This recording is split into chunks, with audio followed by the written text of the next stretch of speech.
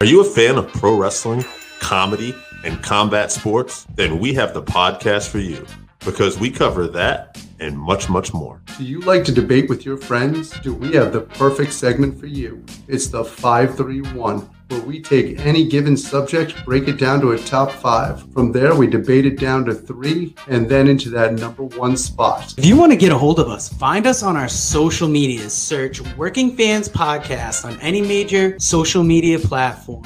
And if you want to find the podcast, search for us on any major podcast platform, as well as YouTube. Working Fans Podcast. We put in the work so you don't have to. All right, everybody. We are live with the Working Fans Podcast, and we are about to talk some AEW future main eventers. I see producer Joe is in the comments. We'll get to his list then.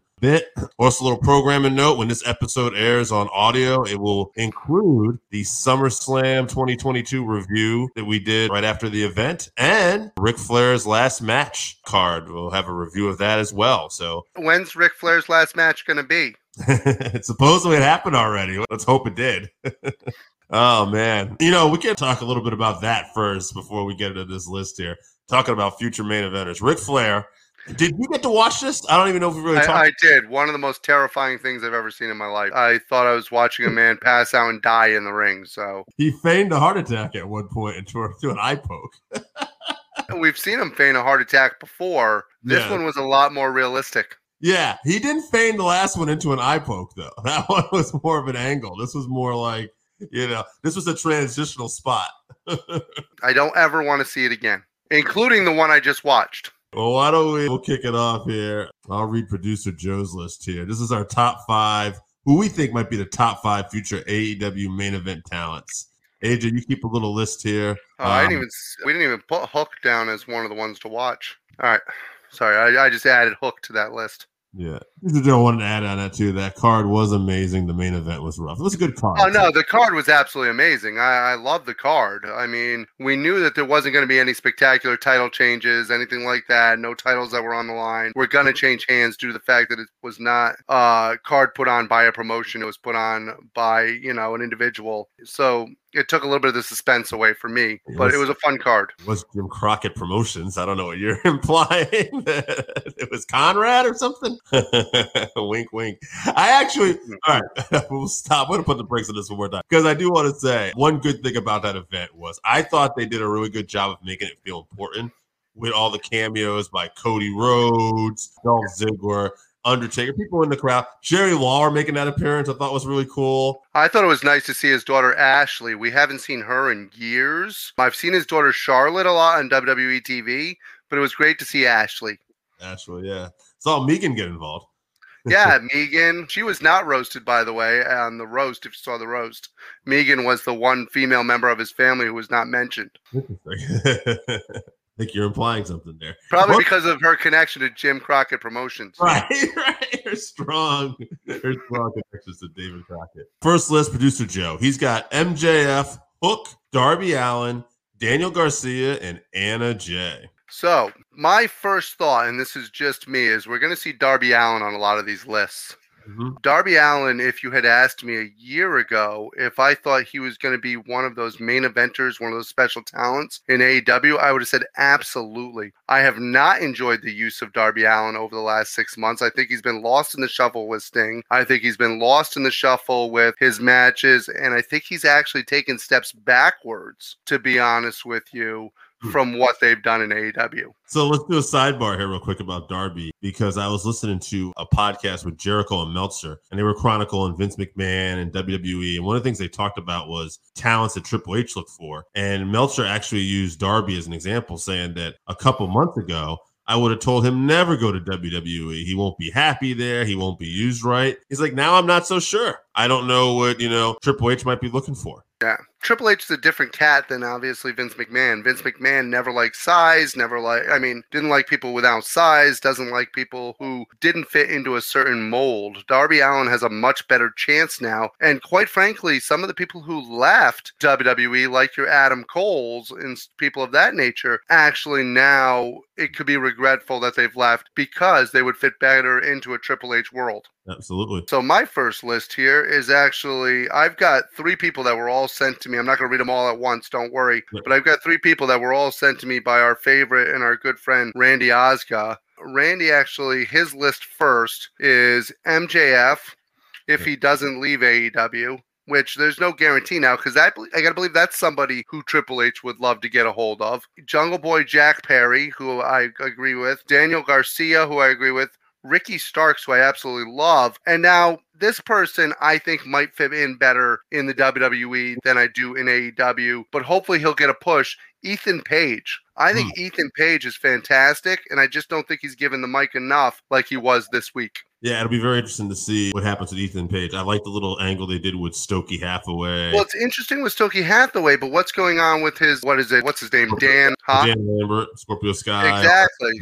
Yep. So I'm interested to see where that's going too. Well, I don't know. I'm wondering if Dan Lambert might be leaving. It's the contract MMA right now. Maybe with Scorpio Sky injured, we just figured, okay, let's find something for Ethan. And this might be a better fit. This might be one of those things where a negative turns out to be a positive for him. I mean, I like the group that they're putting together. If his 2 main stars are going to be Jade Cargill and Ethan Page going forward, and then the baddies, that's not a bad little section. He also has Lee there too, Lee Moriarty. Yeah, Lee Moriarty's fantastic too. Yeah, American Top Team. Yeah. Oh, so I don't know if you were struggling. Oh, yeah, you were. Yeah, I was struggling with it. I don't know why I couldn't think of American Top Team. All right. Well, and the tag team was Men of the Year. But Chris Zauha, he comes up from the Mothership Facebook group. The Mothership coming up big as always. They got Darby, Wardlow, MJF, and I think those will all be names you have to mention. But the 4th one he didn't get a 5th. 4th one is Brian. And I don't know if it means Brian Danielson, but I'm not going to put Brian Danielson. Not in a future one. No. Yeah. Brian Danielson's future is short term, I believe. I do have Anthony Laterra, who is brought to us by Randy Osga. He has Sammy Guevara, Darby Allin again. Like I said, it's not that I don't think Darby Allin has the talent to be a future main eventer. I just don't like what they've done with him lately going towards the main event. MJF, who we haven't seen in a while, and then Daniel Garcia again. Awesome. Oh, by the way, Tony Storm is his number 5. That's awesome. Hey, AJ, I know you're keeping a tally of this list too. Don't update us this week because it's a short list anyway. So I'll go in cold with a surprise. And let's go cold. All right. We got Tia J. Zenos. I hope I'm saying that right, from the Mothership Facebook group. We got MJF, if you don't consider him already, and he's not gone. Wardlow, Sammy Guevara, Darby Allin, and Hobbs. I might have to put Sammy Guevara on here since we keep hearing his name, and he's not one of the people I was keeping track of. We'll keep an eye on Sammy right now. Daniel Titus also added, we all know Chris Zaucha is the future of pro wrestling. Oh, 100%. We didn't even bother to put him on because of how much of a sure thing he is. Yeah, I'll read another one for you real quick, too. Sure. I got Sonny Martinez. He's got, that aren't right now, Wardlow, Starks, Hobbs, Dante Martin, and Austin Gunn. Wow, Austin Gunn's an interesting one. I don't like Austin Gunn's mic skills to get to. I mean, it's not something. No, I'm not saying he couldn't develop them, but I just don't like his mic skills to get to a main event. He's more of that silly kind of just jackass, more of a player. I don't see it with him, but that just might be me. I've got Philip Griffith. Yep. And he's got Jungle Boy, who so far has not been on enough lists. Wheeler Yuta, who I believe this is finally getting in there. Ricky Starks again. You talk about somebody with mic skills. It's hard to beat Ricky Starks with passion and mic skills. And then Darby Allin again. Darby Allin, that's great. I got one for you you're going to love. Harry Priest of the Mothership. That does not sound like a real name, Harry Priest. Priest. P-R-E-E-C-E. He's got Sting, Billy Gunn, Dustin Rhodes, Christian Cage, hologram Ric Flair. Or he gave us an alternate list. Keep tabs on this one. Hobbs, Hook, Wardlow, FTR, either together or not. Interesting pick with FTR. That is an interesting argument. You could definitely argue that because they've kind of basically. I think they're already main eventers. Yeah, they're one of the hottest acts right now in the company. Yeah. Not a bad list. I mean, I'm not going to knock anything. The first list was kind of funny because I could see something like that happening. I have, let's see, looks like Zach St. John, Mrs. St. John's favorite baby boy, and he's got Ricky Starks.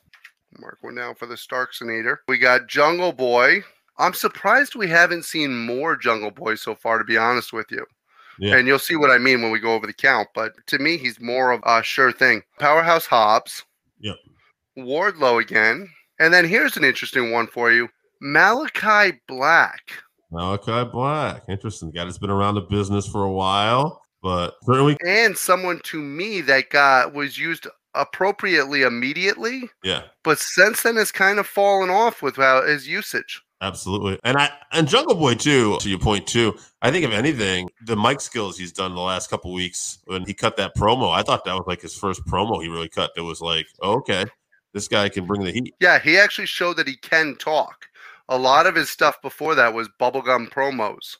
Yeah. And because, we're trying to keep him as that teen idol. I thought they let him loose this week, and I thought it was good. I'm going to give you a couple lists here that I don't think really count. Sean McKinley of the Mothership Facebook group, Omega's blow-up doll, Sunny Kiss, Maki Ito. So we won't talk to those. G. Michael Curto from the Mothership Facebook group has Ric Flair, David Arquette, The Invisible Man, Turd Ferguson, and I know you might want to count these guys, the Howard brothers, Clint and Ron. First of all, Clint and Ron are main eventers from way back, all the way back to their time when Clint Howard was actually a main eventer on My Mother the Car starring Jerry Van Dam. And then you have, of course, Ron Howard, who started off as Opie and then worked his way through. Richie Cunningham is now one of the top directors in the world. So know your main eventers, bitches.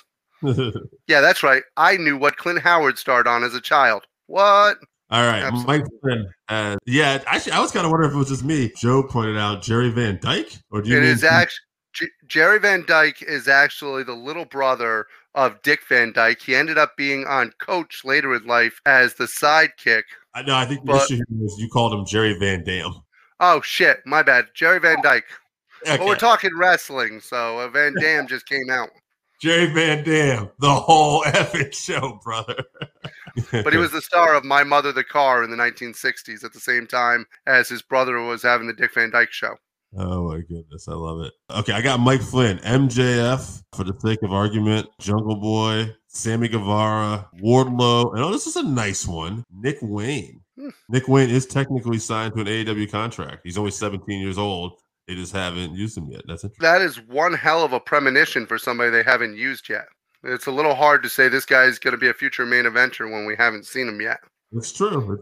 But I like that they included him. All right, and then why don't you give me your list here? All right, so my list is going to have a lot of the names that we do. I think Wardlow definitely has the stuff to be a future main eventer. Yep. Ricky Starks definitely has what it takes to be a future main eventer. I am actually going to go with Hook. I think they're building something with Hook. I think he's someone that has that it factor. I am not going to go with MJF. The reason why I'm not going to go with MJF is because to me, he's already a main eventer. He's already somebody in AEW who you could put in a main event at any time. And I'm not sure he's sticking around there. But I am going to go with Powerhouse Hobbs. And then I am going to go with Jungle Boy. All right. Very good list. I got Wardlow. I got Hobbs. I got Starks. I got Daniel Garcia because I don't know what anyone really, despite what anyone says, I think this guy has now shown he can hang on the mic and do it all. And last one, just to be a little different, we'll get back to Starks. I can see you shaking your head with that one. Like, not in a bad way either. But I'm going to put in, just for a wild card, because I hope she does well, Jamie Hayter. Okay. I am glad you said Jamie Hayter. I think Jamie Hayter is one of the most underrated women in wrestling, period. Mm-hmm. What she does personality-wise and with her work in the ring is just as good as anybody in AEW. And it actually annoys me a little bit that she plays second fiddle to Britt Baker. They're doing a battle of the belts, and I hope there's some. If you want to change a title, I think it'd be a shocking have Jamie Hayter upset Thunder Rosa. That would be fun. I don't know if they'll do it. I wouldn't favor that the way that she's been booked, but Jamie Hayter has really impressed me in some of the most recent matches. Not only that, but she's someone who actually matches up well with Jade Cargill. So yeah, I definitely like Hayter. And Daniel Garcia too. Maybe we'll talk a little more about Garcia too. I don't know how many votes he got, but the last couple months, this guy, he's always delivered in the ring. But I have to say, as much as he fit in with the Blackpool Combat Club, the fact that he ended up doing this Jericho Appreciation Society has been awesome for him because now he's got like the silly little hats and stuff, and he's getting to cut these promos. I love his line where he says, "Yeah, that's right, the best technical sports entertainer." Right, right. And we all know that a sports entertainer always beats a pro wrestler. Yeah. No, we both love him. And I wanted to put him on my list. I did. I just think that even though he is where he's at right now and got that win over Bryan Danielson, I think that he's like a year away from being at that next level. All right. Well, why don't we see the fan stuff? What are some of these votes? All right. So number 1 was actually Wardlow with 8. Okay. Number 2 was Ricky Starks with 7. Number 3 was actually Powerhouse Hobbs. So that tag team, they actually got 2nd and 3rd because Hobbs got 6. Jungle Boy then 5 with MJF tied at 5. 4 for Darby, 4 for Daniel Garcia, 3 for Hook, and 2 for Sammy Guevara because once I put him on the list, he got no more votes. So actually, I think it's kind of good that MJF and Darby are maybe towards the bottom a little bit because I think those guys you can only argue are main eventers. Although Darby, to your point, maybe not the best booking the last few months, but he's definitely had his run. Well, I've loved the MJF booking. They're really doing a lot with him. Right now, yeah, he's on fire. I mean, my God, the mic work he's been able to do for the last several months has been fantastic. We're going to talk about a little WWE creative after we're done with this. So, but let's get to this. I liked Hobbs and Starks in here because to me, they really haven't had taste much of main event yet. And I think when we're talking future main eventers, we got to include them.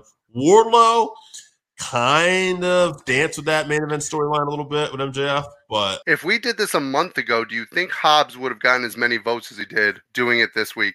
No, the timing was crucial. The same for Starks. Starks getting that little video package before and cutting that promo before he got turned on. And don't get me wrong, I think Stark still had a certain crowd of us who actually believe he's going in that direction. But I think Hobbs really has showed that intensity and that next level ability over the last couple weeks. Yeah, it's interesting. And they're booking Hobbs as a slightly more dominant right now, too. Like Starks can't get past that power. But that, as we know, too, might be a sign that Starks will probably pull it off when they finally meet. We'll see. The good thing is that the 5 ones, if you want to look at it, that were in the top, Wardlow, Hobbs, Starks, Garcia, and Jungle Boy, have been booked really well over the last month. Also want to say producer Joe came back, and he did agree with me. Hayter is a better choice than Anna Jay. So he actually liked our Jamie Hayter pick. Now, I'm going to say out of the 3, Wardlow, Hobbs, and Starks, I think Wardlow's going to be number 1 here. I hate to say it because out of the 3, my favorite is Starks. Yeah. Hobbs is actually my second favorite. Same. Yeah. And Wardlow's actually my third. I know, but the way the book it is, it's like you really see Wardlow's that guy that they're going to go. I'm going to go with Starks 2, and I'll go with Hobbs 3. I think we're in agreement. But, yeah, and I think we're both kind of like, I wish it was freaking the other way around. I think both of us, we saw Starks with NWA and we saw what was a bunch of promise with NWA, and to see what he's matured into over the last couple years is absolutely phenomenal. And if he continues that growth, he literally could be the next, and this is going to be one hell of a shot. He could be this generation's Shawn Michaels with his work rate. I mean, yeah. I mean, who's to say? That's a hell of a who knows who's the next Shawn Michaels, but he does have the promo skills. He does have the look, even despite the size. There's something about him that turns heads. And you forget, first of all, he's taller than people think he is. When you see him in there with other wrestlers that have good height, he's not actually that short. He's a little bit on the leaner physique, but it's because of his intensity, it makes up for it. I would concur. Let's talk a little WWE creative, the recent direction. Let's just kind of go briefly. Actually, kind of combine both of these twos. First off, what did we see? I feel like we both liked what we saw this week. We did, starting with SummerSlam. Right. SummerSlam was one of those things that looked like it was just going to be the drizzling shits ahead of time. I mean, obviously, everybody wanted to see what Brock and Roman would do together. But the rest of the card, I don't think anybody was exactly popping off the page for it. Going, woo, I can't wait for this. I don't even think people were excited about Brock and Roman because it had been done so many times. And I think the big thing everybody was talking about was almost in that first match with Belair and Becky. And it was really that group coming out of it, Bayley, Dakota, and Io. I think it's been talked about now that was one of the groups that was actually pitched to Vince. And Vince apparently had no interest in it. And Triple H was like, hey, I got interest in it. And clearly he wanted Dakota back. Well, the thing is, Dakota was one of those people that under Triple H was really blossoming, and then all of a sudden Triple H is gone, and Dakota Kai is not used correctly again. She plays that character so well. Same thing with Io Shirai. I don't like her new name, Io Sky. I think that's just stupid. Yeah. But I love the character that she plays. She plays that I don't give a shit, I'll fight anyone character, and she's still playing it. That's what she did this week with Bianca Belair. One of the better name changes in WWE, though. Who knows what this would have been if Vince was still around. Yeah, she would have been Io not in the WWE. You're right. Yeah, I heard I wish I remember the podcast and the quote, but it was basically saying that although Triple H, he is interested in different talent, and he did really well with NXT for a little while. Somebody made the criticism, basically, that those people in NXT were never able to get over on the main roster. To which I want to reply, and I think you'll have some more to say about this too. Maybe that's because Triple H wasn't the guy to make that decision on the main roster, and maybe those people that Triple H had pushed on NXT never really got a fair push on the main roster. First of all, anybody who made it up to the main roster from NXT that Triple H got over was immediately changed when they got to the main roster. Yeah, hell, it was happening to Ciampa until this week. Ciampa with a great win this week and was allowed to actually wrestle like Tommaso Ciampa. He was allowed to wrestle? Yeah. Up until this week, it was all just Ciampa sneak attacking people and being basically a spineless coward after he was the guy with the guts and the guy who stood up to everybody in NXT. Yeah, even though he didn't get a win this week, just Mustafa Ali being in that triple threat match, getting some big spots and getting able to perform, it felt fresh. It felt different. I don't know. It felt a little different this week. And I heard quite a few people said, even though Raw is long with 3 hours, this was like one of the first weeks they were able to watch on through, and they didn't even have to fast forward too much. Look at how much they got over the Street Profits this week by having that singles match with Seth Rollins. Now, instead of looking at them as just the comedy team, you're starting to look at them as legitimate wrestlers, and not just the guy who we thought was going to get over, but Dawkins is getting over also. It's becoming legit. Yeah. The announce teams are better. Michael Cole at SummerSlam, one of my favorite lines was Corey Graves had made a comment to him. I liked you better when you weren't allowed to have an opinion. And Michael Cole said, yeah, well, a lot's changed in the last few weeks. Or a lot's changed recently. And I thought, this dude, he has to be so happy right now. For almost 30 years, Michael Cole has had Vince McMahon screaming in his ear. For 1 week, he has not had him screaming in his ear. And guess what? Michael Cole became entertaining. Sounds better. He sounds like a wrestling broadcaster, talking about fans and everything like that. He sounds good. They also focused on the wrestling this week. They talked about the moves. They talked about the actual backgrounds of some of them. They brought up things that in the past they would not be allowed to do. And how much better was it? It was incredible. Yeah, Jimmy Smith sounded like even he was getting a little more used to this. I wonder what it must be like for him. Yeah, all of a sudden, Jimmy Smith is being able to actually bring to the broadcast what we thought he would, his legitimate background of actually calling moves and calling matches, and now he's being allowed to actually do that because once again, we don't have Vince in his ear. Right, that's interesting. Now, just to combine the two segments of the day, we'll finish with this. 5-3-1, all right, we talked about top AEW potential main eventers. It's a new landscape. I would have said Triple H. Vince McMahon, he might have been interested in Hobbs and Wardlow. Oh, I do want to mention one more thing real quick. I'm sorry. Johnny Gargano said that he's actually going to be announcing where he's going to be going soon. Do you think that that's coincidental with Triple H being put back in place? I don't know. I mean, it's very interesting. Gargano could have already signed somewhere too. We won't know. And it's possible he could have been on Impact or something like that. But if I'm Johnny, I'm hoping he didn't sign somewhere soon. I'm hoping he You talk about somebody who absolutely loved Johnny Gargano and used him correctly. It's hard to beat his run with Triple H at the helm of NXT. I remember Hunter saying that Johnny Gargano was one of the last top white meat baby faces. So Joe just clocked in. He did a panel where he's saying he's staying at home for now. Right, which is fine. That was at StarCast, so that's fine. But I do have a feeling that if he is going somewhere, now is a much better looking landscape for him. Absolutely. Yeah. So we'll see what happens. But I mean, he also might just be happy being a dad right now after many years in wrestling. But man, tell me this Clash of the Castle, you're looking for opponents for Usos. I know Ciampa's a heel, but somehow we get Ciampa and Gargano. Yeah, I'd love to see Ciampa and Gargano back. That'd be fantastic. I'm wondering if we see Candice LeRae before we see Johnny Gargano. Yeah, I don't know. Yeah. She's still technically under contract. She just went on leave to actually have the baby. You know, what's interesting too is they got this Clash of the Castle coming up, and what's his name, Dragunov there. He just had to relinquish the NXT UK Championship. And I kind of wondered, I don't know, I didn't look at any spoilers. I know they're doing a tournament right now, but if we'll end up seeing the NXT UK champion finals, or maybe whoever the champion is makes an appearance at this event. I'm sad to see Dragunov have to relinquish the belt, though. I love that guy. Yeah, he's one of the best for sure. But I hope, do you think there's a possibility we get an NXT UK presence on this card? Why would you not? This is a chance to actually introduce them to a global audience. Why not put them over? Absolutely. That freaking weekend, live Dynamite Wednesday, live Rampage Friday. Then we have the Clash of the Castle at 1 p.m. on Saturday. And then there's an NXT show the following day. I think it's going to be the afternoon. And then we have AEW All Out Sunday night. It's going to be a lot of wrestling to watch. I got Labor Day weekend. That's my last big bread day. I'm pissed. Dude, I want to pitch something to you real quick, and this is just an idea. So we're doing Drew coming home. Drew's coming home. He's going up against Roman Reigns. What we know is that the Usos get involved every time Roman's in trouble. Sure. They just saved him with Brock. They get involved in it. What if we did a lumberjack match and we surrounded the ring with the UK NXT tag as lumberjacks? Oh, okay. Interesting.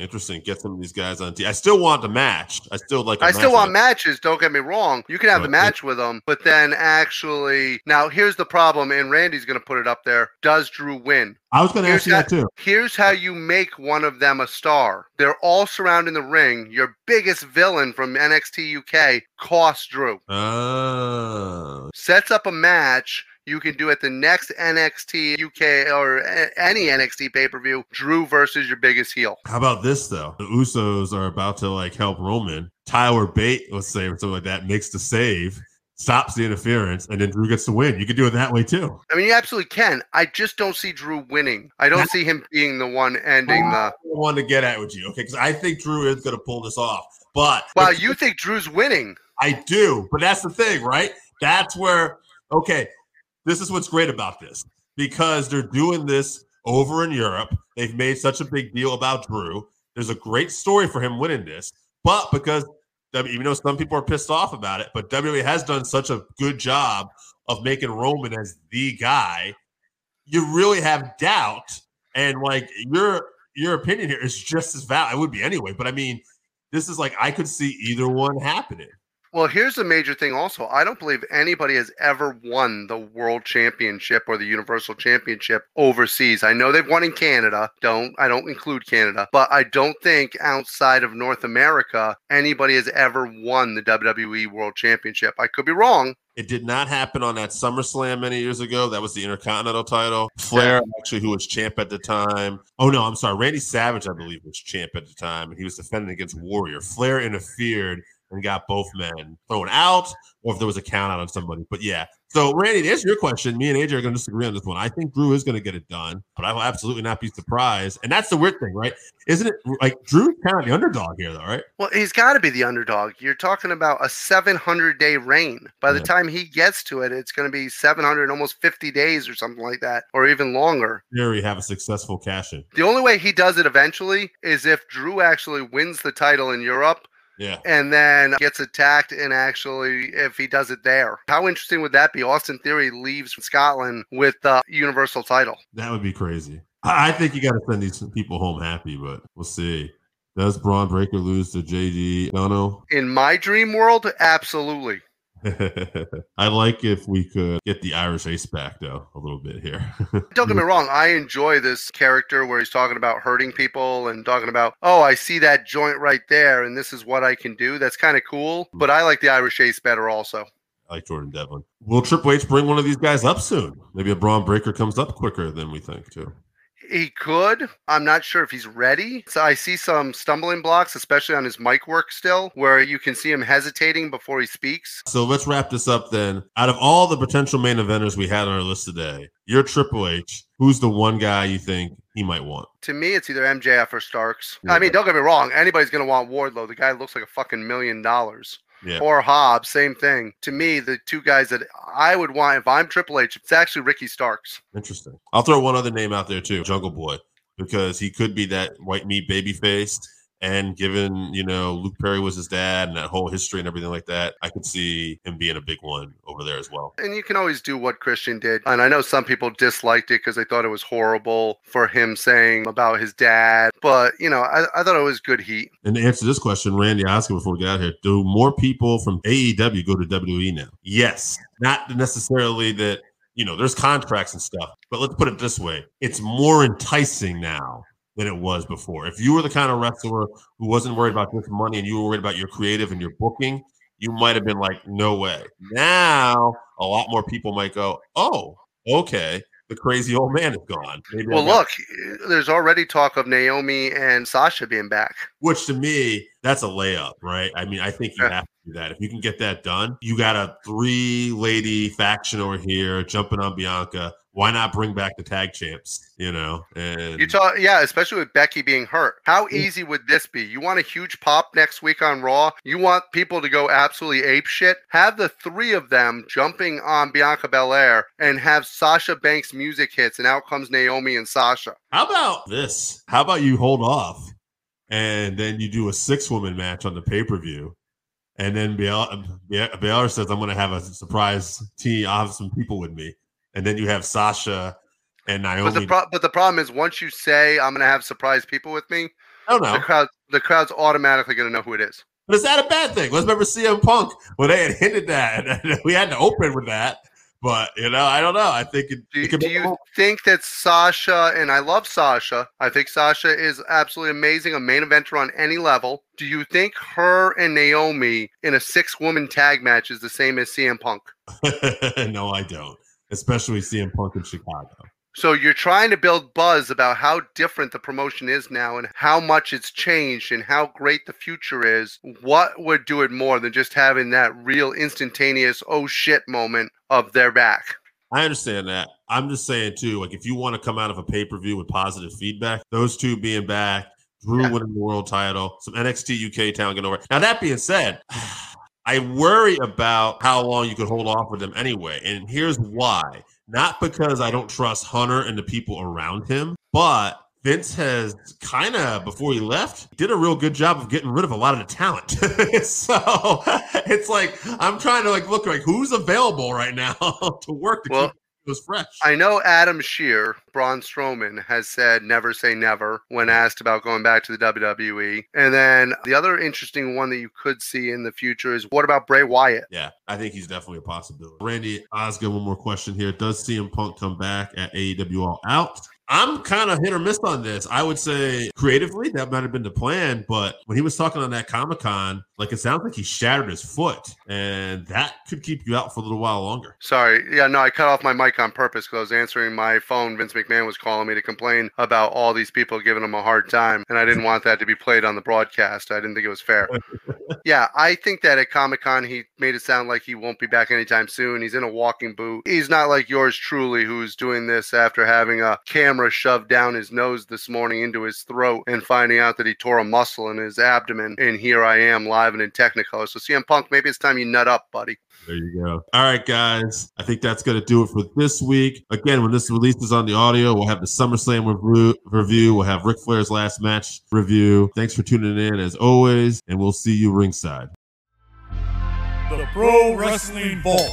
35 short stories including Harley Race, Ricky Morton, Tracy Smothers, and Tim Storm, along with 300 photos from the independent scene, taken from Texas, Louisiana, Mississippi, and Alabama. Get your book today by going to WrestleVille.com or LanceByChance.com. WrestleVille, it's where wrestling lives.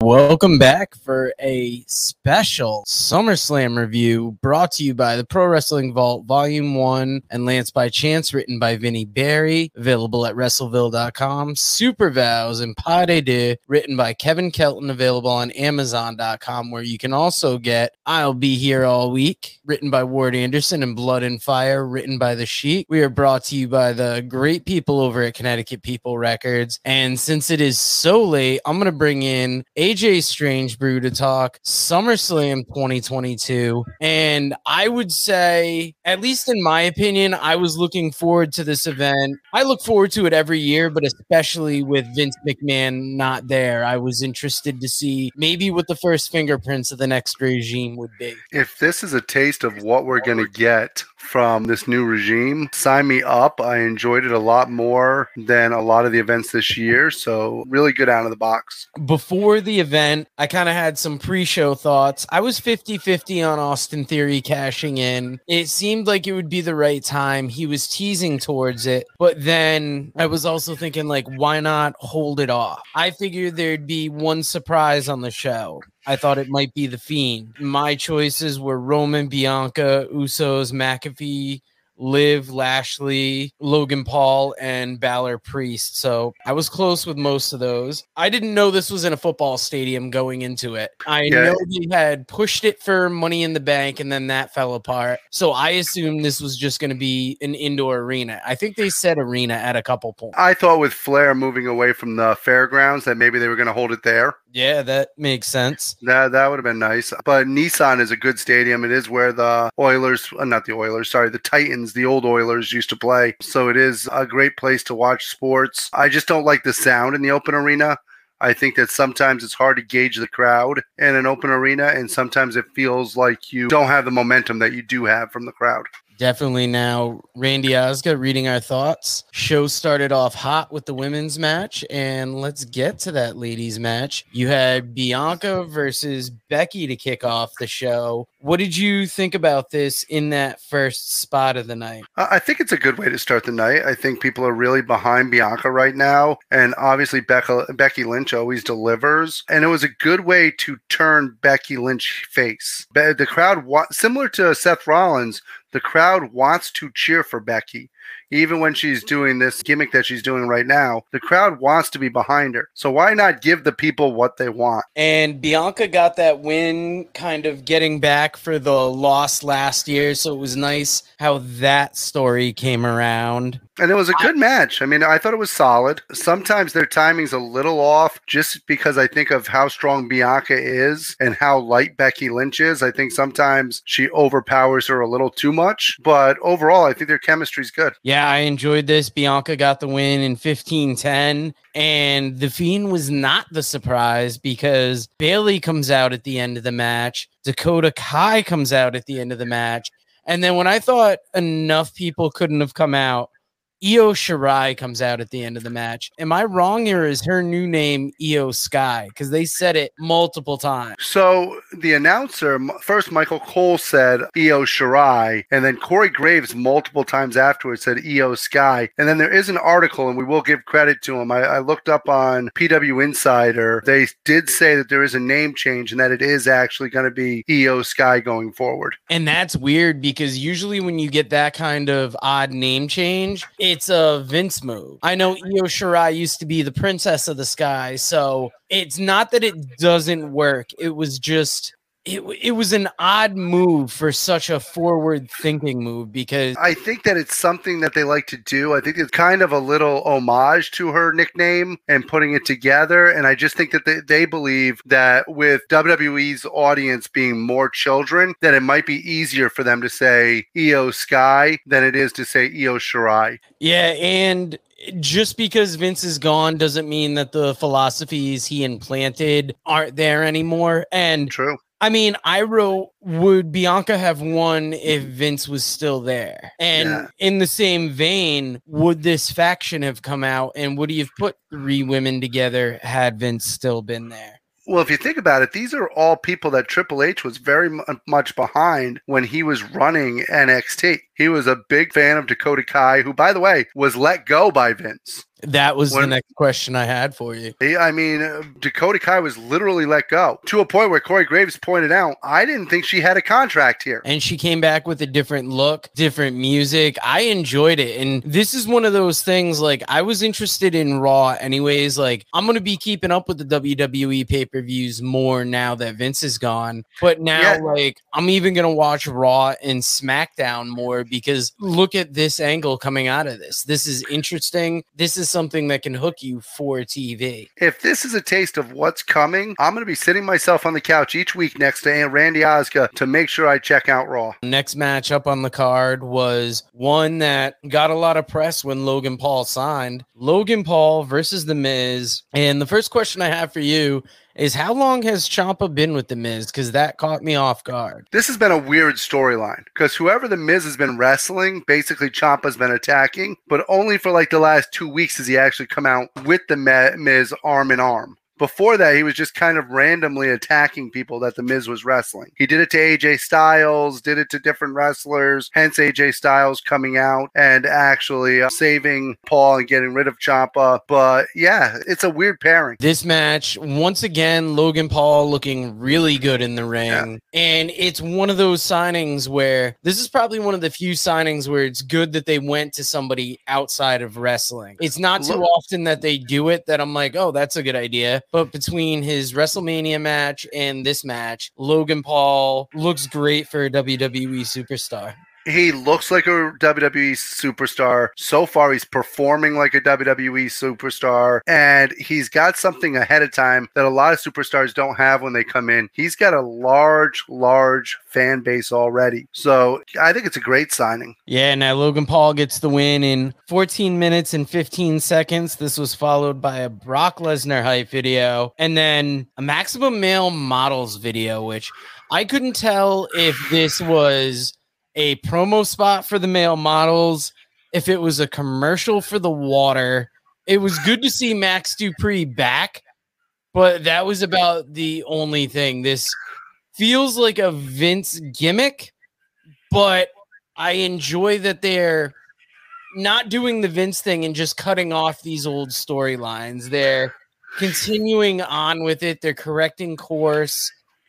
Do you feel comfortable watching this? Because I'm guessing not.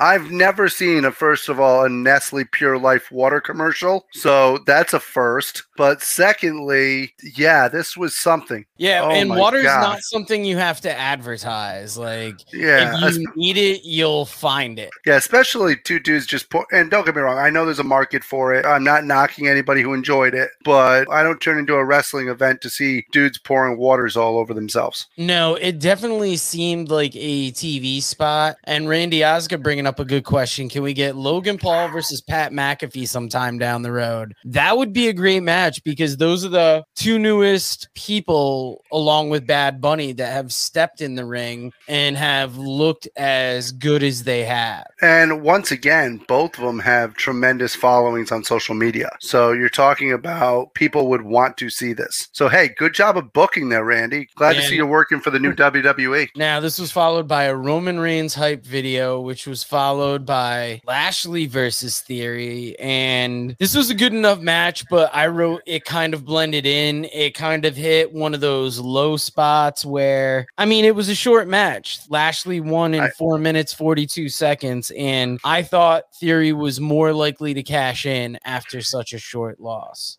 Now, I do have to tell you, with this crowd, because of the football stadium, you couldn't tell how over some people were. Bobby Lashley had no problem with the crowd showing how over he was. This is a guy, the Almighty, who is over to the hilt. If you're going to put somebody over Roman Reigns eventually, this might be the guy to do it because he is on fire right now. Yeah, now, I enjoyed the match even though it was short. But like I said, the shortness of the match led me to believe he was cashing in later in the event. So I had a feeling he was going to cash in. I thought the same thing you did. Typically, when somebody loses in that fashion earlier in the evening, they do something to make it up to him. And as a matter of fact, the same thing happened when he lost to Lashley the last time. He ended up winning the Money in the Bank. Yeah. This was followed by a Kurt Angle biography commercial. Have you watched the newest round of biographies yet? I have not watched all of them yet, but I will be tuning into the Kurt Angle one. It looks fascinating. It looks like it's going to delve into his children, delve into how everything affected his life. It looks fascinating. Yeah, they played this a couple times, and both times I saw it, I was like, ooh, if there was one I was going to check out, they got you emotionally invested with this. This was followed by the Judgment Day, Balor and Priest versus the Mysterios. And this match, it was a good tag match. I was keeping an eye on this match because once again, with Vince being out, I looked at how would tag teams be treated, and especially something he built up to here. And while it was a good tag match, the Mysterios winning in 11:08, that was not the ultimate focus of this match, with Edge finally making his return with that great Brood style entrance. What did you think of this match? Yeah, the match was inconsequential, to be honest with you. It was a way to bring Edge back again. It really had nothing to do with the tag match. It's not like I don't think he's going to be paired up with the Mysterios going forward, where they're going to be like the new Brood or something. It's just basically Edge versus the Judgment Day. The one thing I am happy about with it is that Rhea Ripley is back, and because she had faced those medical problems when she accidentally kneed herself in the skull, and she had all those medical problems right afterwards because of it.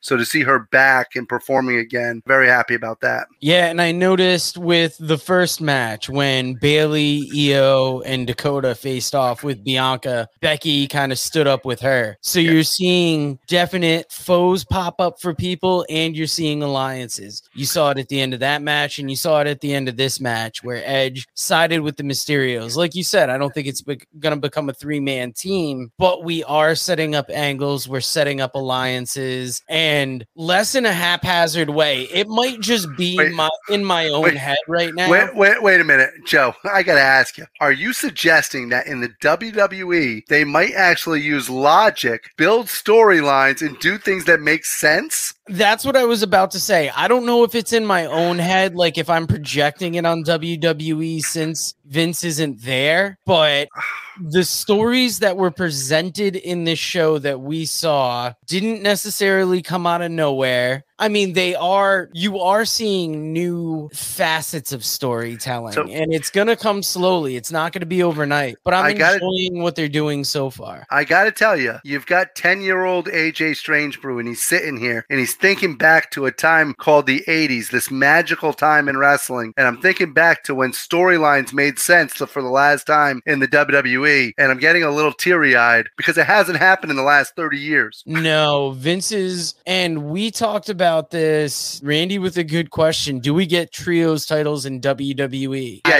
you have a trios of titles. You have the Intercontinental title, the World title, and you have the US title. There's 3 titles for you. My first instinct is to say no, we don't. But think about it this way. If AEW is introducing trios titles, Triple H is a little more inclined to compete. Down the road, I don't think it's out of the question. Maybe introduce it in NXT.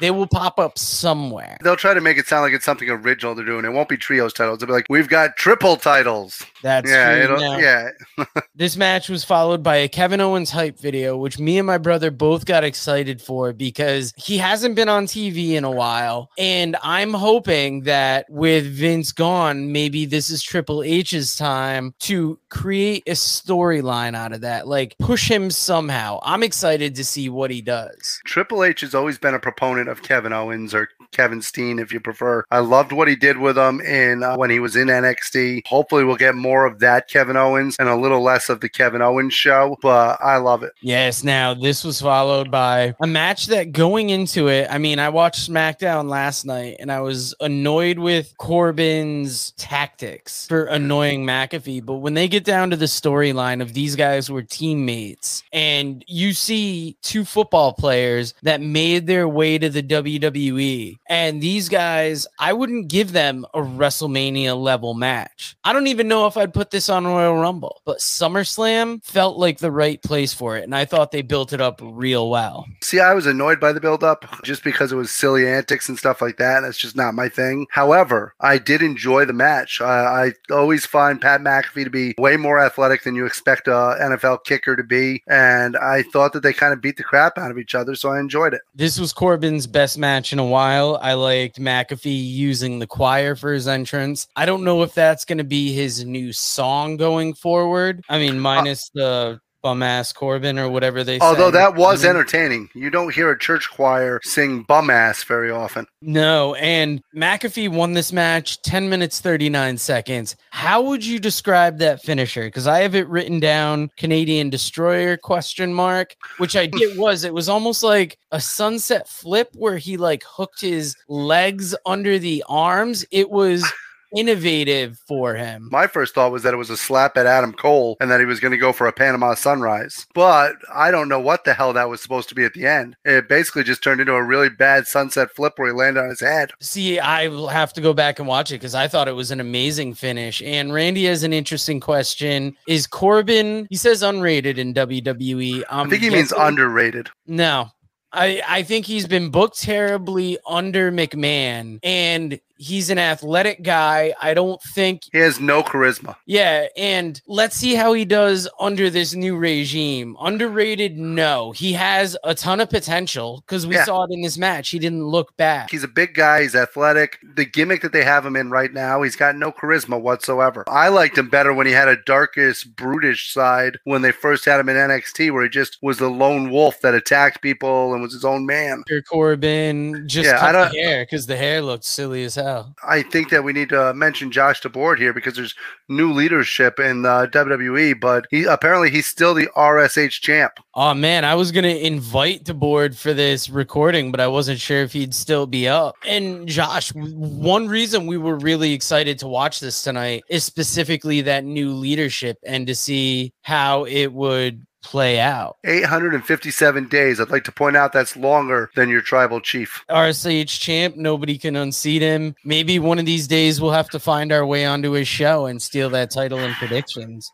I had a chance this week, but I got screwed over by work. Same here. I was hoping to make it on a break, but it got busy just in the worst amount of time. Now, this match was followed by a SmackDown recap video highlighting that Drew is going on to Clash at the Castle. Yeah, thank God they had that spot where they interviewed him too, because in the middle of a pay-per-view. That was a weird follow-up. Drew came out and did a live promo hyping the main event and making light of another rematch, which I thought was good. We've seen that, rematch plenty of times. So it was funny to see Drew kind of pick at it and kind of laugh at it a little bit. Yeah, I don't mind Drew McIntyre. I think he's got the short end of the stick. I don't think he's getting the push considering what he did during the pandemic. However, because of the way that they've booked him lately, I don't see any chance in hell of him taking the belt. Yeah, now Randy Osgood asking the important questions. Do you think commentary is a little different now? They seem to be more open. I've been listening to it. They seem to say things differently. I'm sure, if anything, they're just a lot more relaxed. Work in that system and you do things a certain way, even if that guy's not yelling in your ear, I'm sure you have the same tendencies. But I think that commentary is coming around. Michael Cole flat out said during the pay-per-view tonight, because Corey Graves said, wow, you're a little off kilter tonight. And he said, well, I'm not being told what to say anymore. I'm being able to actually speak from his heart. Yeah, I thought I heard something that said, there's been a lot of changes here. Yeah. There was a few interesting lines. And do y'all think Drew is the one to take the belt at Clash at the Castle? No, but you do get a European name on that show. Yeah.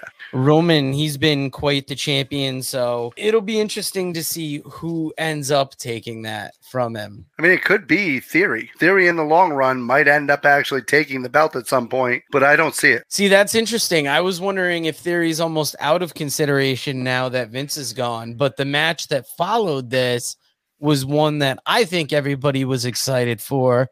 Special guest referee judging the Usos versus the Street Profits undisputed tag team championships. And God, what a match. These two teams delivered again. It's hard not to say that the Usos are the best tag team in the WWE. They're clearly not the best tag team in the world, Michael Cole, because that's FTR. However, the Usos are, in my opinion, by far the best tag team in the WWE currently. And that's one thing I wanted to ask you. Street Profits and Usos, is this WWE's version of FTR and the Briscoes?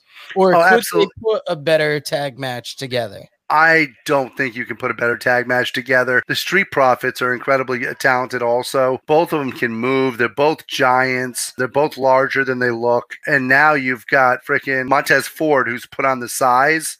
He's a champion just waiting to happen. Do you think at the end of this, they are setting up to break them up? Because you had a little shock disbelief of the Street Profits in the ring. I would actually rather them not break him up. I would rather them just give him an edge, get rid of all that silly party crap, and have them just come out and whoop people's asses. Yeah, I love their gear tonight. The Tennessee Titans inspired gear, really just playing to the crowd. Like, I thought it was an incredible match, and it was another one that gave me hope for the future of tag team wrestling in WWE. Randy Osgood asking the hard questions. Who's the team to take down the Usos? I don't think anybody takes down the Usos right now. I think they're going to have those belts for a while, just like Roman is. I mean, I like some of the teams. I like the fact that the Viking Raiders are back to being ass kickers and aren't doing the silly shit anymore. I do not like currently what they're doing with Kofi and Xavier Woods. I think that they need to make them a little bit more serious of a tag team again. But other than that, can you think of a tag team that even comes close to lacing up their boots? Randy and Riddle once Randy Orton comes back, but that would be something that would have to be built up. You couldn't just bring Randy back and 2 weeks later. To me, I mean, it would either be the Street Profits or Orton and Riddle, but one of my favorite teams seems to be done. The Dirty Dogs. I enjoyed the Dirty Dogs, but they never treated them seriously, and they've turned Chad Gable and Otis into a joke. So unfortunately, they've pretty much killed the rest of their tag team roster. Yeah, hopefully going into Raw now, we can start building up some teams and reestablishing that tag division now. The NXT roster actually has a much better tag team roster right now because they've been mixing in teams from Europe. So you're getting a lot more good tag team matchups. Yeah, now I had a note here that the show was paced really well at this point because we were like, God, we're almost through the show, 3/4 of the way through the show, and it didn't seem like it took that long. Now I'm going to kind of summarize the next 4 points quickly. We had a Charlotte Flair video package. We had Kid Rock kissing a fat girl. We had Riddle storming the ring, calling out Rollins and whatever that was, followed by a Liv Morgan Rousey hype video, which led to Liv Morgan and Ronda Rousey for the SmackDown Women's Championship. And before I give you my opinions on this match, what did you think? Well, I want to give some quick shots here real quick. 1, nobody gives a shit about Charlotte. 2, nice to see how close Kid Rock is to his daughter. 3, the hype video for Liv and Ronda Rousey was actually very well done. Liv versus Rousey, this match was very short with Liv Morgan getting the win in 4 minutes and 34 seconds, which I think, like we said about her Money in the Bank cash-in, for her to credibly beat Ronda Rousey, it would have to be in a short match. So that part of it made sense. But they did what they had to do in this match, to be honest with you. I mean, literally, she won the match because the ref didn't see a tap out and Ronda Rousey's shoulders were on the mat. I mean, how else are you going to do this? In what way are you going to make this believable that Liv wins? And I don't think we would have seen a finish like this necessarily if Vince was around. So I didn't hate the finish, but it just felt super short. And it was almost like, why did we make this match for this event? But I mean, we got in, we got out unharmed. And that brings us to let me see if we have any videos before the main event. Yes. Oh, Saturday, yes. September Oh, yes. 3rd, 5 weeks away from Clash at the Castle.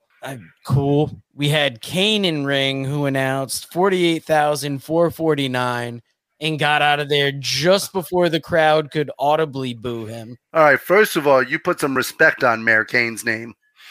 Yeah, the mayor of Knox County. They previewed NXT 2.0 this week that looks like a 4-way match for the women's tag titles, which if you watched last Tuesday, and this was one of the few parts of NXT I caught, Medusa pulls the women's tag titles out of the garbage, or they had a section with the garbage. Medusa comes in, sets up this match. once again, I'm a little more excited for NXT now that Vince McMahon doesn't have his hands on it. It's going to take some time because they really did some damage to that show. But I mean, this is hyping up another interesting facet of the show. Yeah, Vince McMahon basically turned NXT into what it was, the black and gold brand, back into a 1990s Saturday morning show. So he did some damage to it. Yes, followed by a Roman Brock hype video and the main event, last man standing, Brock Lesnar versus Roman Reigns. This match went 22:58, and this was one of the best matches I've seen in a while from WWE. I went into it thinking it's going to be, they've done the last man standing, they've done it with these two. How could it get any better? And they upped it. They just what they did with the tractor in the ring at the end was something I have never seen. We have an expert here watching. Randy, how good was Brock Lesnar's tractor skills? I mean, you know what it's like to use that tractor on the farm. I think at one point you can question when he put the tractor in the ring, because it's like he had it sitting there the whole time, then had to get into it to back it up. There was a couple times where he went back and forth to the tractor that felt like one time too many. Yeah. But other than that, amazing brawl. He drove the tractor to the ring. He introduced himself. Brock has been doing a lot more speaking in this comeback, and he has been standing out. Randy Osgood, given that professional opinion, he does have skills. To me, Brock's has had such a great personality. You wonder if he's had this the whole time. Was this just something that they just were keeping away from us? Or is this something that literally he just developed? Because he's been fantastic. He's hilarious. I think he's developed it over the years because he learned under Cornette. He learned under Heyman. Probably for a while, he didn't feel comfortable talking. But then WWE placed such a premium on Brock Lesnar as a commodity that he started, I'm going to call it an ego, but he started feeling himself a little more. Yeah. And then that's when he started talking on his own. And that has set him apart. I enjoyed this main event way more than I expected. They beat the living hell out of each other. Yes, they did. And how about Heyman taking that F5 through a table? That is something I don't think we've ever seen him take. And that was an interesting little, facet of it. Michael Cole going crazy during the match. He might need to calm down for his health. Corey Graves was too. His health. I'm sure his blood pressure and his heart rate is like 50% less than it used to be without Vince in his ear. Yeah. He can still summon that emotion and not worry himself. But then I enjoyed the commentary tonight. For this main event, I enjoyed the commentary. The commentary added something to it to me because they both truly seemed like they were worried for the health of everybody involved in this match. Yeah, now this thing was crazy. Roman Reigns getting the win in the end. At first, I wrote Theory cashes in, ? He got F5'd on the briefcase, but they clarified that. And that kind of sucks because now you've got your Money in the Bank briefcase gone like a month after the event. So there's no anticipation for the rest of the year. No, he did not. No, he didn't cash it in. They clarified that. Oh. They said that he was not able to cash it in, that before the ref could actually signal for the bell for him to join into it, Michael Cole and Corey Graves both were. He did not get it in. He does not. In theory, they showed him at the end walking away with the briefcase. Okay, that's weird then. It's then why bring him out? Because he was going to cash it in, and Brock F5'd him like he has every time he's seen Brock. See, that's what's weird sometimes with those Money in the Bank cash-ins, when it's an official cash-in almost. Yeah, it's hard. It's always been so nip and tuck when they do that. It's hard to tell what's going to happen. But guys, AJ Strangebrew has been under the weather this weekend. We don't want to keep him any longer. So before I go into my quick StarCast rundowns, AJ, why don't you give us some final thoughts on the show, and then we will see you possibly Friday. Yeah, for those of you who don't know, I had an incident yesterday with my throat, and I feel like I have razor blades in it. I want to give you some quick thoughts on the show. SummerSlam, absolutely amazing show. We love what happened. I like the direction the WWE's going in now. And for those of you who are going to tune into StarCast tomorrow, I will be watching that also. I just want to say real quick that I do believe that this will be Ric Flair's last match. The difference is between his other last match with Shawn and those guys was that at that time he was in health where you knew he might come back, whereas this time I'd like to make sure that this is his last match because I really don't want to see somebody die in the ring. But guys, everybody, thank you very much for your well wishes. Joe, thank you for having me on as always. All right, guys, that was AJ Strangebrew sitting in with producer Joe to talk SummerSlam, and now we are going to get into StarCast 5, the latest installment of this popular podcast festival that used to pop up around WWE, and this is the first time used to pop up around AEW. This is the first time they're popping up around WWE, and there is a great lineup of panel shows on this, and we're going to go kind of briefly through the first couple days offerings and talk to you about what we saw. Now, first up was the Roast of Ric Flair. This was originally supposed to happen when Rick got sick and it got put off, and I thought the Roast of Ric Flair was hilarious. The first comedian out of the gate had me. Some of the other comedians were great. Some of the celebrity appearances weren't as good, but you have to give it up to Rick's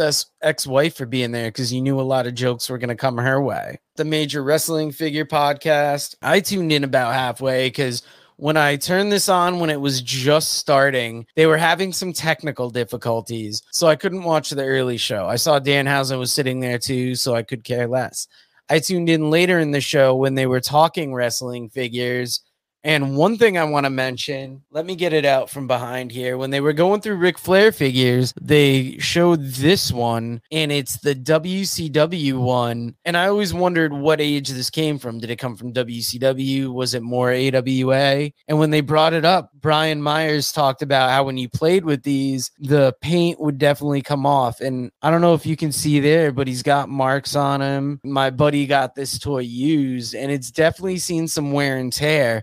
But it was cool to see this pop up on there. And then Miro was their special guest to end out that show. So I thought that was a great panel. And it kicked off a lot of interesting ones. Now, the next one was Chris Van Vliet with Claudio Castagnoli. I'm not as familiar with Chris Van Vliet's podcast, but this was a good sit down. It was interesting. TJ Wilson even sent in a question, and I would have more to say about this panel, but it kind of blended in because the panel that followed this up was Oral Sessions with Bryan Danielson, and this was an amazing panel. They talked about talking smack. They talked about the incident with The Miz, which I like that Bryan almost didn't want to give the behind the scenes of it. Talked about how much he hated filming reality TV. This is my favorite panel so far of the day. Now, the panel that I thought was going to be the best, Last Ride with the Four Horsemen. It was a good panel, but to me, it didn't quite live up to the expectations. You had problems with Ric Flair's mic early on. Barry Windham, unfortunately, didn't say a ton. Arn and Tully, still great talkers. I think they did the heavy lifting on this panel. Rick can be an okay talker when he gets into it, but it doesn't always seem like he's necessarily behind what he's talking about. Like, he has to seem extra invested to seem interested. So the panel was good, but like I said, it didn't meet my expectations. And then the final panel that I watched today was 30 Years Later with Bret the Hitman Hart. And honestly, we had just finished up the Four Horsemen panel. We were watching this. There was a couple of us talking, so I didn't pay as much attention to this panel as I would have liked. This is what I'm going to have to go back and watch. But overall, first real day of StarCast, second technical day. I thought this lived up to the hype. Now, I'm going to be running a review, hopefully, of Ric Flair's last match. We will include the second day of third technical day of StarCast. Let us know in the comments what matches you like the most from this weekend so far. What StarCast panels were your favorite? And let us know, what match,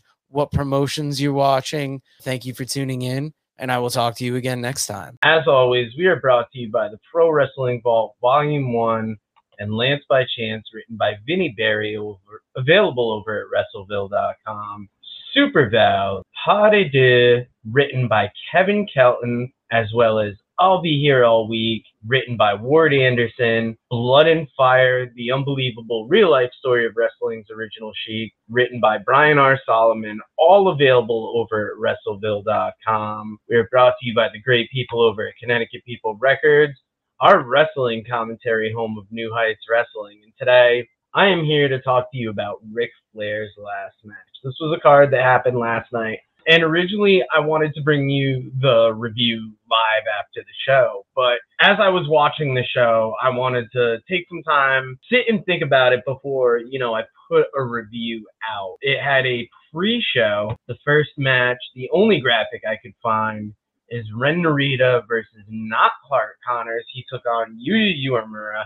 And I thought this was a great match to open the show. I'm a fan of New Japan Wrestling.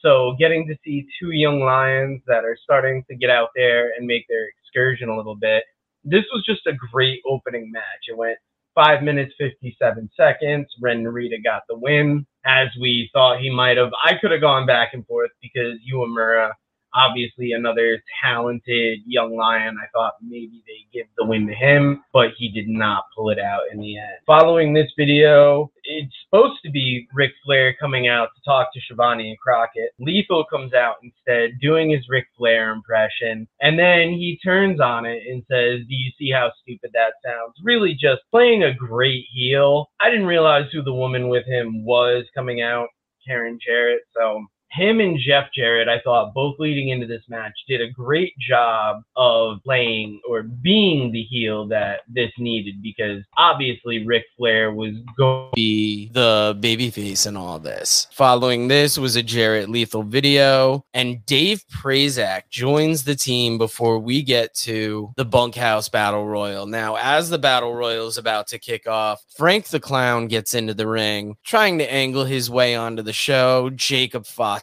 comes out, which causes Frank to start running away. As Frank's leaving, Foley comes out, shakes Frank's hand, which gives Frank that false sense of comfort. And then he takes Frank, throws him in the ring. Fatu super kicks him, cannonballs him, and then leaves. Following this interaction, we had video messages from wrestlers and friends. Now, some of these would be replayed through the night, but you had Dixie Carter, Nick Aldis, JBL, Trish Stratus, Kurt Angle, and Cody Rhodes. The Bunkhouse Battle Royal itself kicked off after this, and we had a bunch of people in the ring. I'm not going to get to the names right now because as it's about to start, Nick Gage's music starts. He comes out with a microphone, and the GCW invasion that had been teased at the GCW show kicks off here.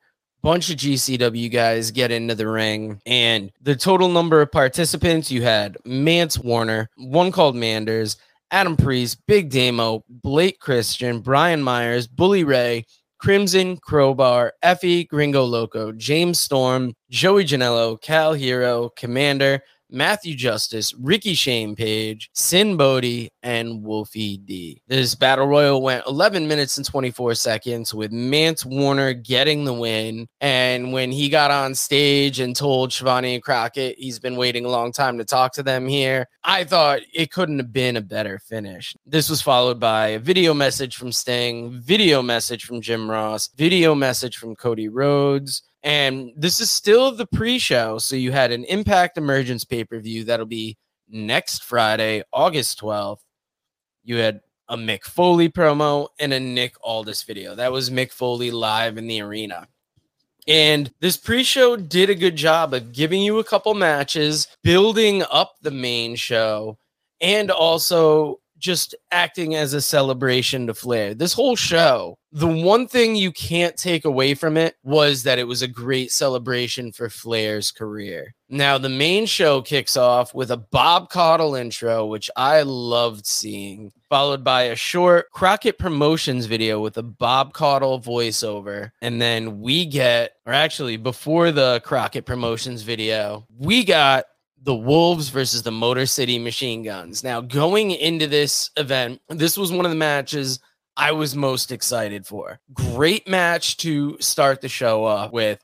it lived up to expectations. Now, going into it, I was sure the Wolves would win, but Motor City Machine Guns pulled out the win in 11:06, and it was everything you would have expected the match to be. High flying, hard hitting. This was a dream match. I mean, it probably happened one or two times somewhere, but I was glad that it led things off. This was followed by the Crockett Promotions video with the Caudle voiceover. And during the Motor City Machine Guns match, I had to make notes here because they had a different guest announcer for each match. Like, Penzer joined for the Bunkhouse Battle Royal. Scott D'Amore joined Tony and David for the Motor City Machine Guns match. And Joe Dombrowski from MLW joined from the Killer Cross versus Davey Boy Smith Jr. match. Great Hoss match. Competitive. It was fairly short. I didn't expect it to go as short as it did, but it didn't shortchange. Killer Cross got the win in 5 minutes and 22 seconds. And 2 matches in, this is already a solid show. Now, continuing on with what they did in the pre-show video, you've got celebrity videos from Nick Nemeth, Booker T, Shawn Michaels, Jake Roberts, Will Sasso, Doug Dillinger, and Lex Luger. Now, up to this point, I was like, God, we're starting off the show hot. What could they bring for the third match? And they announced before the match even starts that the winner gets a shot at the Progress title. This is the 4-way with Konosuke Takeshita, Alan Angels, Nick Wayne, and Jonathan Gresham. Ian Riccaboni sits in on commentary. This was Lucha Rules, so if somebody leaves the match, somebody else can come in, and this was fast-paced. Another one. I was really looking forward to this going in, especially seeing what would happen with Gresham coming off of ROH. I thought for sure Nick Wayne was going to get the win because he's just had such luck lately. And with the names you got in here, Takeshita has had a hell of a run on Excursion. Alan Angels, coming off that AEW contract, has made appearances in Impact. Now here, Nick Wayne, great GCW run. But in the end, Jonathan Gresham got the win, and I was happy to see that. Let's show the graphic, actually, for this. I spend time getting these graphics, and then I'm so excited to talk about the match. I don't even describe them. Now, following this, we had a celebrity well wishes video from Cody Rhodes. Nick Aldis joins commentary for this next match that features representing the Rock and Roll Express, carrying Ricky Morton versus Brock Anderson and Brian Pillman representing the Four Horsemen. I thought it was interesting that they're using the older teams' names for these younger teams, and I hope they bring this Four Horsemen gimmick to AEW, maybe slowly work it in. Obviously, you got to find another 2 for the group. This was a great tag match. Kerry Morton looked better than I remembered. I think I was, as we were talking amongst each other at the watching the last GCW show, I was a little critical about Kerry Morton in ring, but he looked great here. Brock and Pillman really clicking as a team. I saw them take on FTR at Big Time Wrestling in Webster, Mass, and they looked good, but I thought they were looking so much more like a team here. I'm sure the gear doesn't hurt. And Pillman Jr. and Brock Anderson get the win in 7:21. Now, one thing I've noticed about a lot of these matches is they were shorter matches. Some of them felt really short. Some of them were just great matches in this little amount of time, and you didn't feel shortchanged. Now, for the next match, Joe Dombrowski once again joined Tony and David, where we had Bandito versus Taurus versus Laredo Kid versus Phoenix. And these are 4 of the best luchadors you could get to feature in a lucha match like this, just about halfway through the show. And this match went the longest at 11 minutes, 45 seconds, with Phoenix getting the win. This was a wild match. If you're going to check out one match from the show, I definitely recommend checking this out. And this is the first time in my notes I made the note match of the night because I really think this was like one of the first contenders. This match was followed by a Jim Ross video for Ric Flair and then a Fatu Alexander hype video. And Tom Hannafin from Impact Wrestling joins Tony and David for Jacob Fatu versus Josh Alexander for the Impact World Championship. And this was probably one of the first matches announced when this card really started taking shape. And I thought it was a very interesting matchup. I was super excited for it. And, Josh Alexander has had a great Impact Championship run where Jacob Fatu was one of the most dominant MLW champions in a while. So this match is going on. Myers and Cardona come in the ring and attack Fatu. So the match is declared a no contest. And while they're in the ring, DDP makes his way from the crowd to the ring, delivers a diamond cutter on Cardona, and runs them off. And I was a little disappointed to see this match end this way at 10 minutes and 14 seconds, but just to see them in the ring was great, and hopefully Fatu can eventually make his way to Impact. This was followed by Josh Chernoff going to Jeff Jarrett's locker room to interview him. And first off, we see Jerry Jarrett answer the door. Once again, another one of these great cameos.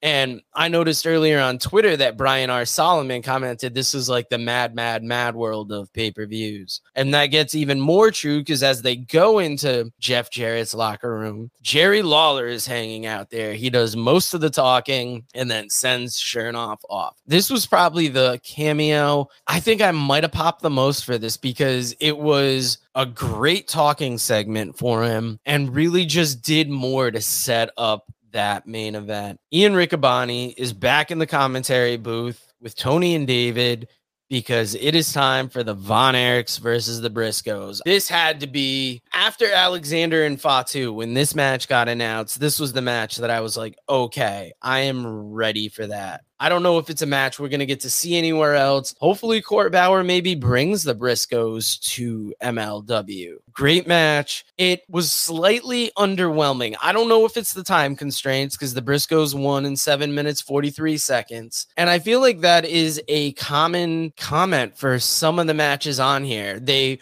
might have felt like they went better had they been given more time. But I wasn't disappointed in the show, if anything. It's just like the one comment I could make based on what I noticed. But the Briscoes end up getting the win. This was followed by a Sting video for Ric Flair. And now we are getting to the semi-main and the main events. In the semi-main event, Tom Hannafin is back because you have Deonna Purrazzo versus Rachel Ellering versus Jordynne Grace for the Impact Knockouts title. And this is actually the third match that I thought could be match of the night because we had, obviously I said it for the 4-way with Gresham, Takeshita, Wayne, and Angels. I also thought it for that Lucha match, Bandito, Taurus, Laredo Kid, and Phoenix. And for the third match that I thought could be match of the night, I thought it had to be this one, Ellering, Purrazzo, Grace. This match went 9 minutes, 17 seconds. Jordynne Grace pulled out the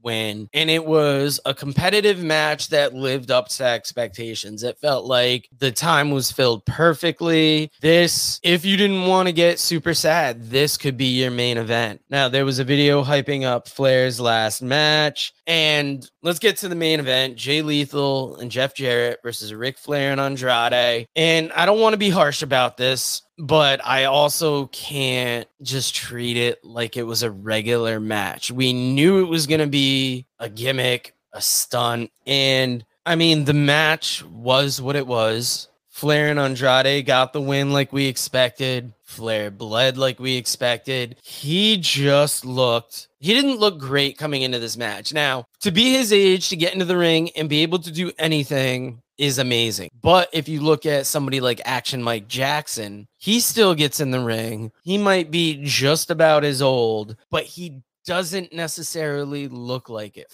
Flair looked creaky coming down to the ring. The big gold he had on caused him to walk out a little weird as he was coming out. I couldn't tell if he was walking that way just because of the age, but it could have been the belt because he was fiddling with it a little bit, and then he hands it off, finishes the rest of the way. It was a good send-off for Ric Flair. They honored him the whole night. There was videos to him. He got to do it on his terms.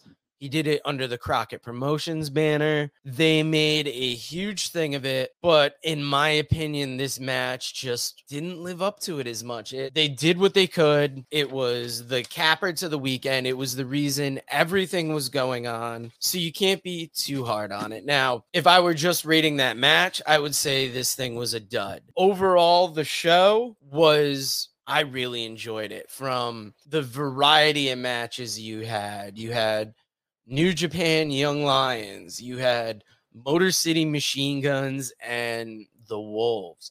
You had Takeshita, Wayne, Angels, and Gresham in a fatal 4-way. You had 4 of the best luchadors in the world going for it.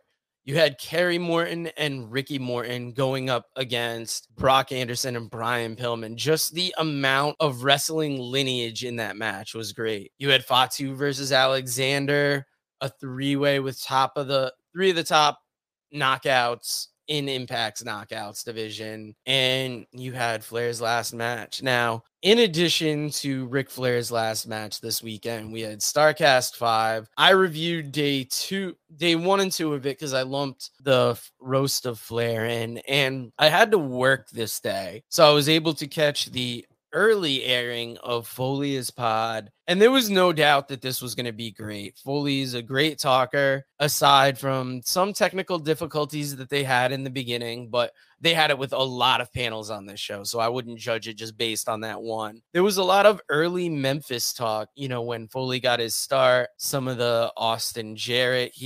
Conrad hosted this one, which was great, and he couldn't go without mentioning the Chamber of Horrors. There was a lot of Tennessee-related memories, and I had this written down that it wasn't necessarily what I expected, but I enjoyed it a ton. I don't know what I was expecting out of a live podcast from Foley. It's the same thing. I didn't know what to expect from Saraya. Obviously, it'd probably talk about her time in WWE, but a more perfect example is like Click This with Kevin Nash. I haven't watched it yet, so I don't know what to expect him to talk about. I know the general feel of the podcast, so I assume it's going to be a live show like that. I didn't know what to expect with the Major Wrestling Figures podcast, and they kind of did like a Ric Flair toy thing. And so I enjoyed Foley's pod, and then Saraya turning the page. This was one I didn't think I would have any interest for going in. She addressed not going to AEW soon, like almost right off the bat. And then the rest of this was just hugely interesting. She talked about coming back right after an injury. She talked about absolution. I was most interested for the English wrestling scene and starting off. That was one of the more interesting tidbits that she talked about. Now, I don't know if I found this more interesting because it was hosted by Brian Zane from Wrestling with Regret, and that's a YouTube channel that I enjoy watching a lot. I think he does a good job hosting, and it was cool to hear him say that he was going to get this. Now, it was really interesting hearing about the women's wrestling revolution in WWE from Saraya's point of view, because it was a lot of her entry, Charlotte's entry, Becky's entry, Bayley's entry into WWE that kind of spearheaded that movement. And that was this panel blew me away. Far more interesting than I would have expected. And only because I wasn't hugely tuned into Paige or, wasn't a huge fan. So I didn't expect to get knocked away by this. Now, that was what I watched yesterday. Let us know in the comments on our YouTube video, on our Twitter, on our Facebook group, Working Fans Podcast, Nation of Domination. Let us know what you enjoyed most from this weekend. And guys, as always, we will see you again later. We want to take a minute to thank our newest sponsor on the show, 482 Designs. That is FOUR, the numbers 82 Designs, 482 Designs. You can find them on Facebook by looking up FOUR 82 Designs, at FOUR 82 Designs on Instagram. And if you want to email them, go to FOUR82designs@gmail.com. Pretty soon, we're going to be rolling out some high-quality t-shirts and stickers that were just done by the sponsor. Please check them out for any of your screen printing needs. First off, it's light years better than our first run. Also, like, the vibe, the washer and dryer, they look good, and they're good quality. Nice. And those stickers before Paco chewed them up were amazing. And luckily we'll be getting some more in hopefully before we start selling them to fans. But that's FOUR82 Designs. Welcome back for episode 158 of Working Fans Podcast. As always, we are brought to you by the Pro Wrestling Vault Volume 1 and Lance by Chance, written by Vinnie Berry, available at WrestleVille.com. Super Vows and Pas de Deux, written by Kevin Kelton, available on Amazon, along with I'll Be Here All Week by Ward Anderson. We are brought to you by the great people over at Connecticut People Records, our wrestling commentary home of New Heights Wrestling. And today's guest is one of the 605 Super Podcast's funniest guests, voicing Don Morocco and hiccuping Fabulous Moolah, among others. You have also seen his photos in wrestling magazines across the landscape, Dark Side of the Ring, and in the book Blood and Fire, the unbelievable real-life story of wrestling's original Sheik. He is the proprietor of Hardway Art. He is the third guest we've had on from the 605, but number one in our hearts, magnificent Howard Baum. Howard, how are you doing today? Hey guys, it's an honor.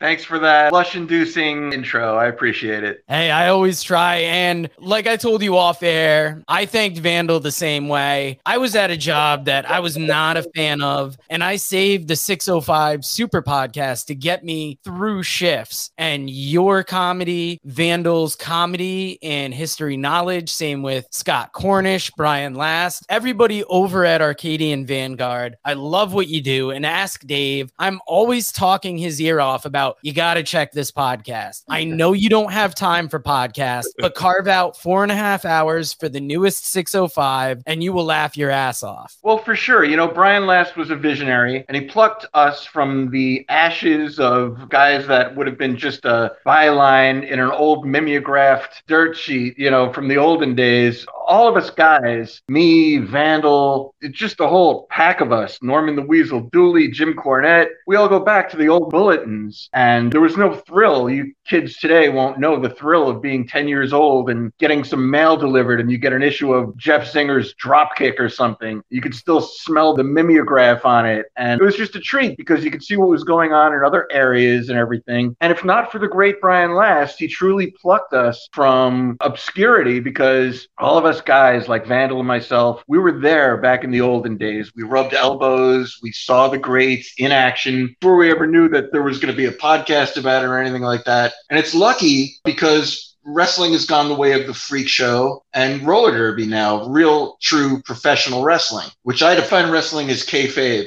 If it's not kayfabe, it's not wrestling. And all these kids that want to put on tutus and have little backstage skits and try to out-improv each other and be cutesy and not be a real heel and still try to get popular and congratulate your opponents before, during, and after the match, King Curtis and Ox Baker and Killer Carl Cox would come in the dressing room and wipe their asses with this current crop of what's going on. So hello, everybody, and welcome to the show.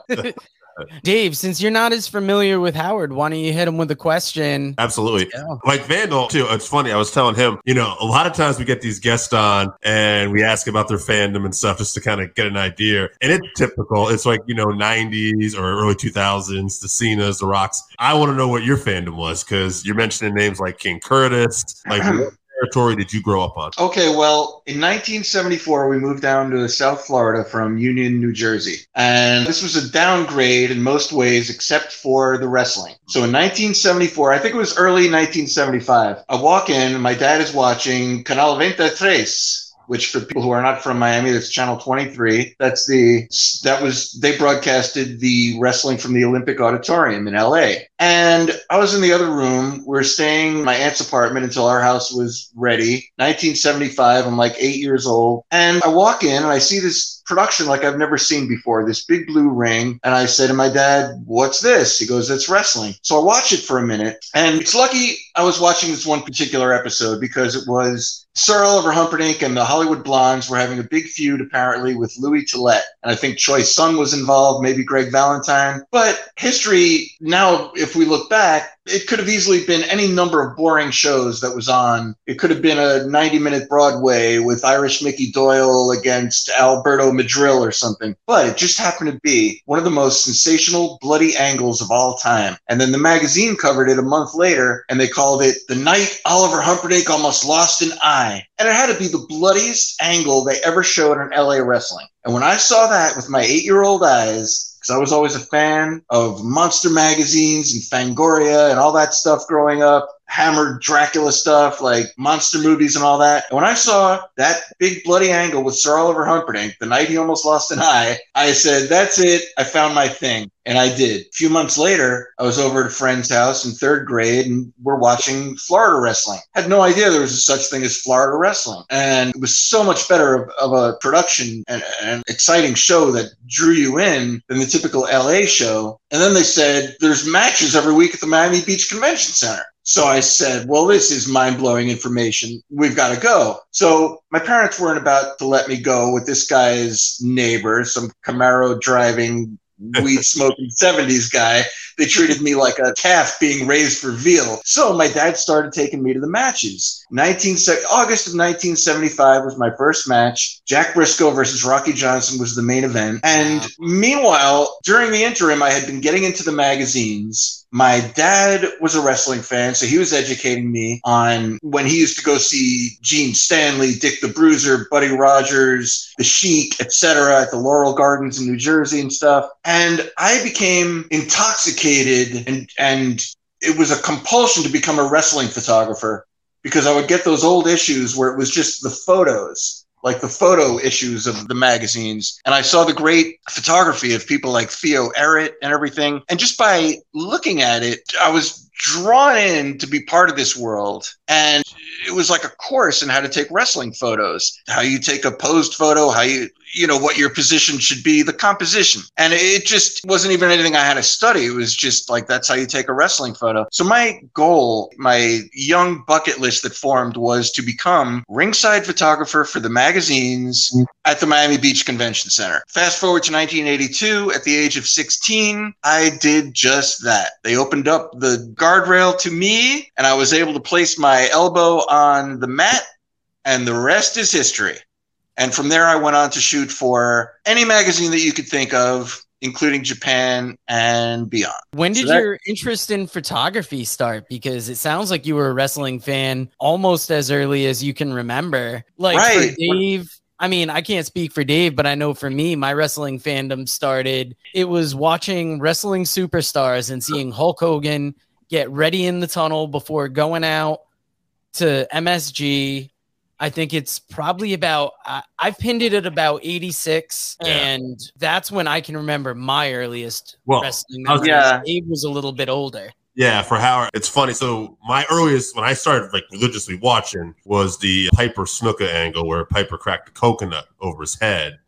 But before that, I have some early memories, early 83, 82, and the guys that just stuck out with me. One of them was Rocky Johnson, so it was interesting to hear you say his name. Others were Bob Backlund, Jimmy Snuka diving off the top rope. That was just, at that point, for me, that was incredible. For sure. Of course, you know, WWF was good in those days, or at least parts of it were. And also, today's a momentous day. The World Wrestling Federation has made it okay to once again say the words wrestling and wrestlers, which is why fuck Vince McMahon. And I've been saying that for 36 years because I was there as an 18-year-old kid when TNT debuted, and they bring in all these guys that built up a career of respect to participate in ridiculous skits and parade them out there and give them new names and crap all over the business that gave him an opportunity to make money. I have been anti-Vince forever. I thought it was the greatest day of all time when he was forced to step down. It's kind of like throwing a 90-year-old Holocaust guard in jail now because, he already did all his damage. And Vince's legacy is forever going to be every stupid backstage skit, every ridiculous thing that got away from the roots of professional wrestling, which is just good guy, bad guy, protect kayfabe. That's the most dangerous thing that he did. He got rid of kayfabe, and that's why nothing is believable. Because even though wrestling was silly and ridiculous, and anybody with a brain knew that it was not on the up and up, there was always that little seed of doubt, like maybe this match is real, maybe this guy is dangerous. But we just don't know about this situation. Oh my God, we saw a title change. Didn't see that coming. But, you know, the internet combined with Vince McMahon killing kayfabe made nothing believable. And today's workers, if you can call them that, just add to the situation because they're complimenting their opponents before, during, and after the match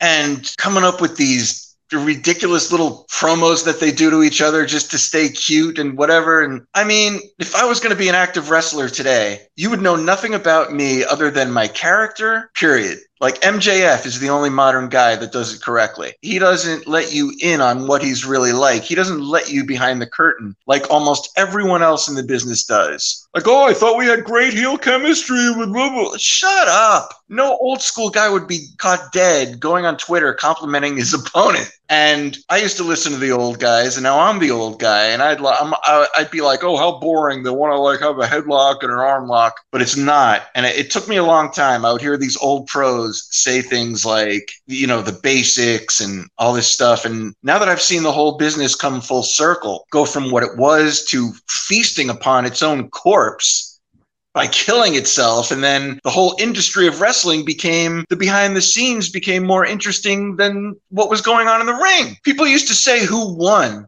Can you imagine that? They'd go like, who won or what happened on wrestling? And then that became, oh, what if this nobody is going to jump from this company to this company? Like, that's what the whole business became, the behind the scenes intrigue. And I'm a realist. Being the internet, cable, wrestling would not have survived. It would have gone the way of the freak show and the rodeo. I don't know if the rodeo is still around or whatever, but you get my point. It was a thing of its time. It was a thing that, due to cable and the internet, it was doomed to fail. You can't have all that information out there and an informed public and still have professional wrestling as it was. My hatred for Vince is that he had to distance himself and do away with things that would not have hurt wrestling, that would have only maintained the image and whatever prestige the business had, which was protect the wrestlers, protect the business. And then the stuff that he added into the lexicon of wrestling was copied by every group, major and minor, every independent worker, every independent promoter since the 80s has copied everything Vince has done. We used to have a setup in wrestling, which is bad guy's dressing room is there, good guy's dressing room is there. They come out with no music, a towel around their neck, get their own heat, get their own crowd support, meet in the middle of the ring. Now, Vince introduced the center ramp. So every rinky-dink independent group has to come up with their own center ramp. Why? They can't do what Vince is doing better than Vince. They should have maintained the old wrestling, and it would have made Vince's product look stupid, fake, and phony. And they could have maintained the integrity of the business that would have still been intact today in some way. But instead, every other group had to copy everything that Vince did, and the whole business became a mockery. Because now, as the young generation comes up, they think all this tomfoolery is what wrestling was. But if Eddie Graham or Bill Watts caught any of these kids discussing what their idea of wrestling is and what they want to do and their vision for their character, and these promoters who lack vision, Bill Watts and Eddie Graham, I couldn't imagine how they would be looking at each other. And I will end this tirade by saying this. I saw Ricky Morton at a live event recently, and he said, there ain't no old way and new way. It's a right way and a wrong way. And I agree with that. You know, it's so simple, but it's the truth. Protect your gimmick. 100%. Now, what do you think the wrestling landscape is going to look like post Vince? It's an interesting time because we haven't had a time like this in the last 40 some odd years. Isn't it beautiful? Okay. I know Triple H is a student of the business. He idolized Ric Flair. He idolized Harley Race. I think Triple H as a wrestling person, his heart is definitely in the right place. Now, I'll tie this in. It's going somewhere, believe me. Jerry Briscoe commented on the Flair buildup and said, oh, this is the way that business should be done. This is some great stuff, you know, building interest for the match. A lot of people could learn from this. And I wanted to respond to him and say, yeah, it would have meant something if you didn't hand Vince the keys 36 years ago and have him destroy kayfabe, because now nothing means anything. So everyone talks about, oh, wrestling's going to get good again under Triple H. But we've spent the last 36 years chipping away at wrestling's foundation. And I know Triple H appreciates wrestling's foundation, but what can you do to revive something that has been perverted into something that it never was? So my interest as a fan has completely been lost. But a lot of people are into it. And I say more power to them, I guess. So you don't keep up with much current wrestling then? I do when I have to, or if preferably there's an old guy involved, like Vince retiring and Flair coming out of retirement, whatever that was. Yeah, but I've seen enough good wrestling by the end of the 80s to last me an entire lifetime. And it has. To my way of thinking, it's only gotten worse and worse as time has gone on. A lot of people's old days or had already sucked by then. You know, like, with all due respect, by 1986, I was disgusted with what they were doing, because you had Terry Funk, NWA champion, certified badass, come out there on a TNT set, Tuesday Night Titans, not TNT Impact, whatever, their little comedy show that they did in the 80s, and Terry Funk comes out there, and you're supposed to believe that it's a bar where Terry Funk knows the barmaid name and he's ordering a drink, but it's clearly on a soundstage in Stamford, Connecticut. Like, what? So there's no coming back from that. You know, like, within 1 year, Terry Funk goes from kick-ass to participating in a ridiculous skit on the Carol Burnett show. Don Morocco, one of the greatest underappreciated heels of all time. And what does everybody remember about him now? Not the great feuds with Snuka, Morales, Rocky Johnson, all his Florida stuff that he did, which was amazing. And they remember Fuji Vice, the ridiculous skit that was designed to make him look like a fool. And that's WWF wrestling. So that's where are we going? Where I first became acquainted with him. So where are we going forward? Who knows? Because you already burned your bridge. You didn't keep the business alive. If anybody else had the stewardship of professional wrestling for the last 36 years, let's say Crockett won the promotional war. I don't think they were the greatest businessman in the world, but I don't think they ever would have come up with, let's ban the terms wrestling, wrestler, fans, belt. What, are you kidding me? That's why everyone hates Vince, because that's just anti-wrestling right there. Let's just come up with a different word for everything that was ever a part of this business.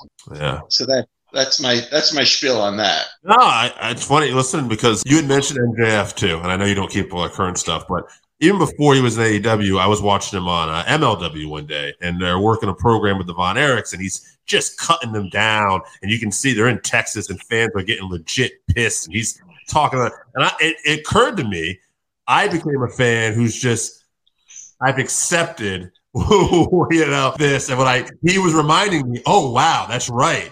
You know, right. Real pissed off back in the day. And when COVID happened, that empty arena match, that's when it really became, because it wasn't an empty arena match like Terry Funk and Jerry Lawler. It was like, oh, this is ridiculous. Right. Right. Yeah. You know, I heard Cornette on one of his shows recently say something to the effect of, I had to run for my life versus Cowboys, Cajuns. People were literally trying to tear us apart. And for somebody like that who really lived in the business and, you know, literally put his life in danger night after night, to see these people just parade around like I'm a peripheral character. I'm not saying that I'm in the business or ever was in the business. We had a little promotion back in the old days. I've been around for 40 years. I think that I know more about wrestling than a lot of people who are currently in it, but I still will never say that I am or was in the wrestling business. I still am a peripheral character, because I will not give myself that credit compared to people who really lived it and depended on it for a living. So for these people to do what they're doing now, imagine if like you were going to be ripped to shreds by a crowd, and then 20 years later, people are just like crapping on what you were taught to defend with your life. Literally. How did you make the jump from being just a regular fan to a fan that became, you don't want to say involved in the business, but how did you commingle with the business? How did you become acquainted with it? Was it through the photography? Well, the photography was a ruse to get in, because I just knew that I wanted to be a part of wrestling, and I figured the only way you can get backstage, especially as a wimpy 13-year-old kid, is you either have to be a photographer or a writer. And luckily, in wrestling, the bar was so low, I ended up in every magazine by the time I was 14. And it was just a matter of time before I got into better and better magazines and stuff like that. I mean, I always kick myself for not going into rock and roll photography or something like that, which I could have done concurrently with wrestling if I was cooler back then or had the idea. But I don't know. I just always had this obsession. I was a self-taught photographer just because I wanted to be around the business. And it's like, once you're taking pictures of the guys, you can give them photos of themselves, and now you just met Jake the Snake and Kevin Sullivan, and next week they pose for you, and J.J. Dillon and whoever it was. And then they all know you, Barry Windham. That was a way to get to know all the guys. And then by the time I got to be shooting ringside, you know, you just become a part of the fabric. And then once you do it in one territory, you just say, oh, I shot down there, let me shoot up here. So like when we went to, Pete Letterberg and I had this fan group. We were a part of, we ran the WFIA, which if you guys want to look it up on YouTube, there's a thing called the WFIA Tag Team of the Year, in which Tommy Rich and Eddie Gilbert turned on each other. And we were out there as a couple of dweebs. We gave them the Tag Team of the Year award, but they already hated each other. So they had this big giant brawl. I urge you all to look it up. I know you guys probably have seen it, but for the audience, the WFIA Tag Team of the Year, I'm sure anyone watching this already knows about it, but you know, the more you do, you're just in. And that's how wrestling was back then. Like, hey, I did this. It was one small world back then. It wasn't corporate. And if you shot for a magazine, you would just tell the promoter, like when World Class came down to Florida, I called their office. I said, hey, I shoot for all these magazines. Can I get a photo pass? And the guy's like, yeah, just ask for me when you get there. I'm like, okay, who's this? He goes, Bronco Lubitsch. I'm like, oh my God, how cool. And wow. That's how it was back then. Like I had to deal with Duke Kiyomoka, Duke Tanaka to get my press pass, if you want to call it that, to shoot in Miami. He originally didn't want to let me, and I was already in all these magazines. I was in the Norm Kietzer magazines, Wrestling News, which pretty much was the start for every photographer. Cornette, Eddie Gilbert, Paul Heyman, all started as photographers and writers like I did in the Wrestling News under George, what's his name? Norm Kietzer, Jim Melby. And from there, you go on. And my goal was to be in the After magazines. I thought that was the greatest byline that you could have. Mind you, they only paid $7 a photo. So it wasn't really anything lucrative, but as a kid, I was obsessed with seeing my name in the After magazines. And we had a photographer in Miami, Paul Bauman. He was an older gentleman, probably the same age that I am now. And I'm like, well, it's only a matter of time before he drops off, and I'm going to be the new photographer for After in Miami. But what happened was the promotion died before he died. So I never got the chance, and I'd left for college in '84 anyway. So I never got to do that. My photos did appear in After's magazines, but, you know, technically, I mean, I wasn't one of his regular guys because he had so many photographers in Florida that he didn't really need me. So that part of the dream never came true. But it all comes full circle because now I have my photos. Instead of shooting them in black and white and submitting them to the magazines, I have all my original color 8x10s, which comes in handy for my website that's about to launch, hardwayart.com, which I'm hoping to get up in time for the Christmas holiday buying season for the wrestling fan in your life. And I urge you to, I don't mean to turn this into a plug, but while I'm on a roll, Hardway Art on Facebook right now, or you can friend me, Howard Baum, on Facebook to keep up with all the haps. But I didn't have to shoot in black and white. I didn't have to submit my negatives. And even shooting for Japan, which was the big money territory at the time, if you're going to be a photographer, you want to shoot for Japan. If you want to see somebody that's making money back then or even now, those guys that are shooting for Japan, they are making money hand over fist. $350 per roll, 1982 money. And that was not even the major Japanese magazine. That wasn't even Gong. I was shooting for Weekly Fight,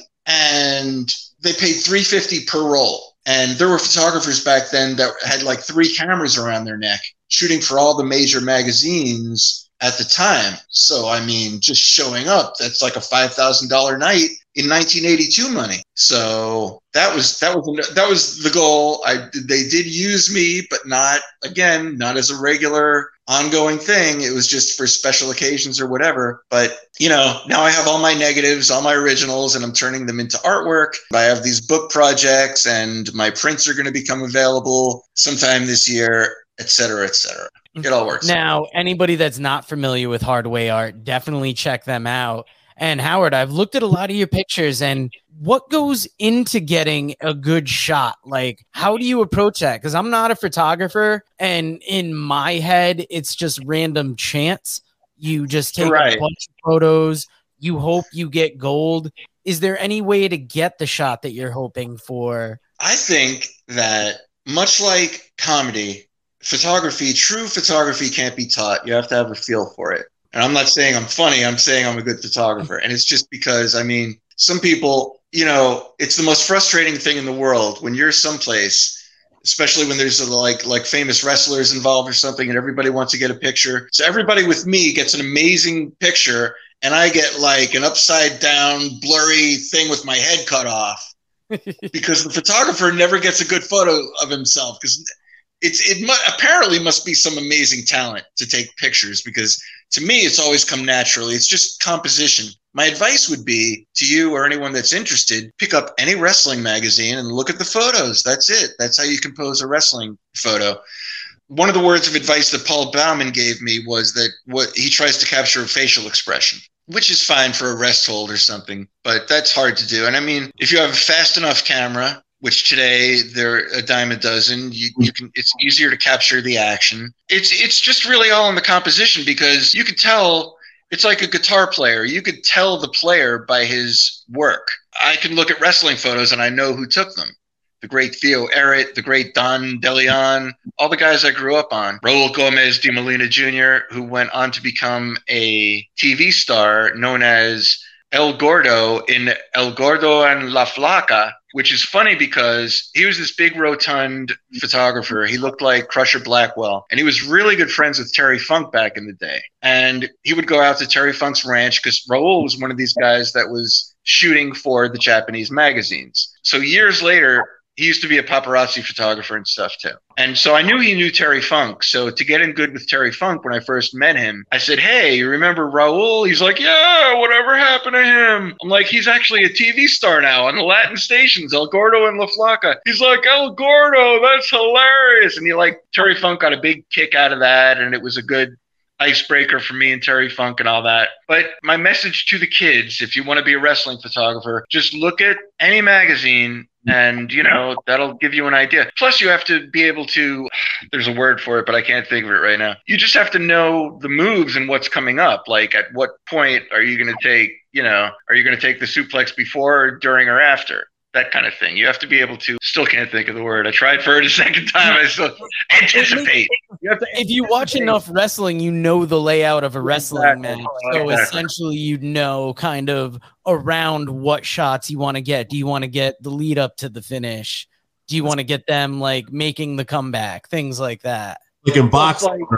If in the olden days, you had to rely on your flash and everything. The cameras are so good now. If I took a picture, I would have to wait 30 seconds before I would take another picture.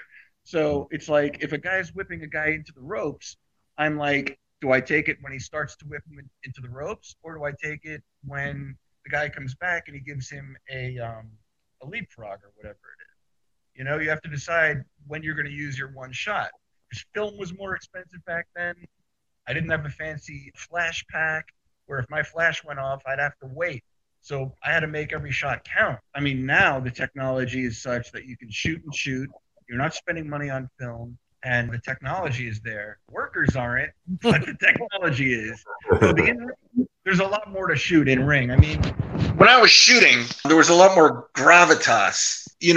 I'd be shooting a Terry Funk, a Harley Race, a Dusty Rhodes. There was more gravitas to that, but there's so much more action for you to shoot now. So it's, old versus new, whatever. It's all good. I don't want to sound like an old grizzled whatever. But you can always have a modern guy on to discuss modern shit. I'm just talking about what put me on the map, you know? And that's what interests us. Now, you've had some run-ins with some of the greats. You've talked about meeting Terry Funk. You had a great episode about when you ran into Pat Patterson not too long before he passed away. What are some of the moments in the business that you can't believe you got to experience? Oh, it's many and numerous. But yeah, I'll tell you Terry Funk specifically. I started going to these things at the CAC, the Cauliflower Alley Club in Vegas. I don't remember where I first met Terry Funk, but I was lucky enough to meet him numerous times, and his wife. It's just the coolest thing in the world to have a conversation and talk to somebody that you grew up watching as a legend. I mean, I can't tell you a greatest Terry Funk thing, aside from talking to him in real life. Terry Funk in particular is the coolest, the most down-to-earth of any of the big names. But I will tell you a fun one, which was all the photographers knew and passed the word down that Terry Funk and Abdullah are the only two guys you need to be scared of. And this is, before everyone figured out that Terry Funk was a nice guy.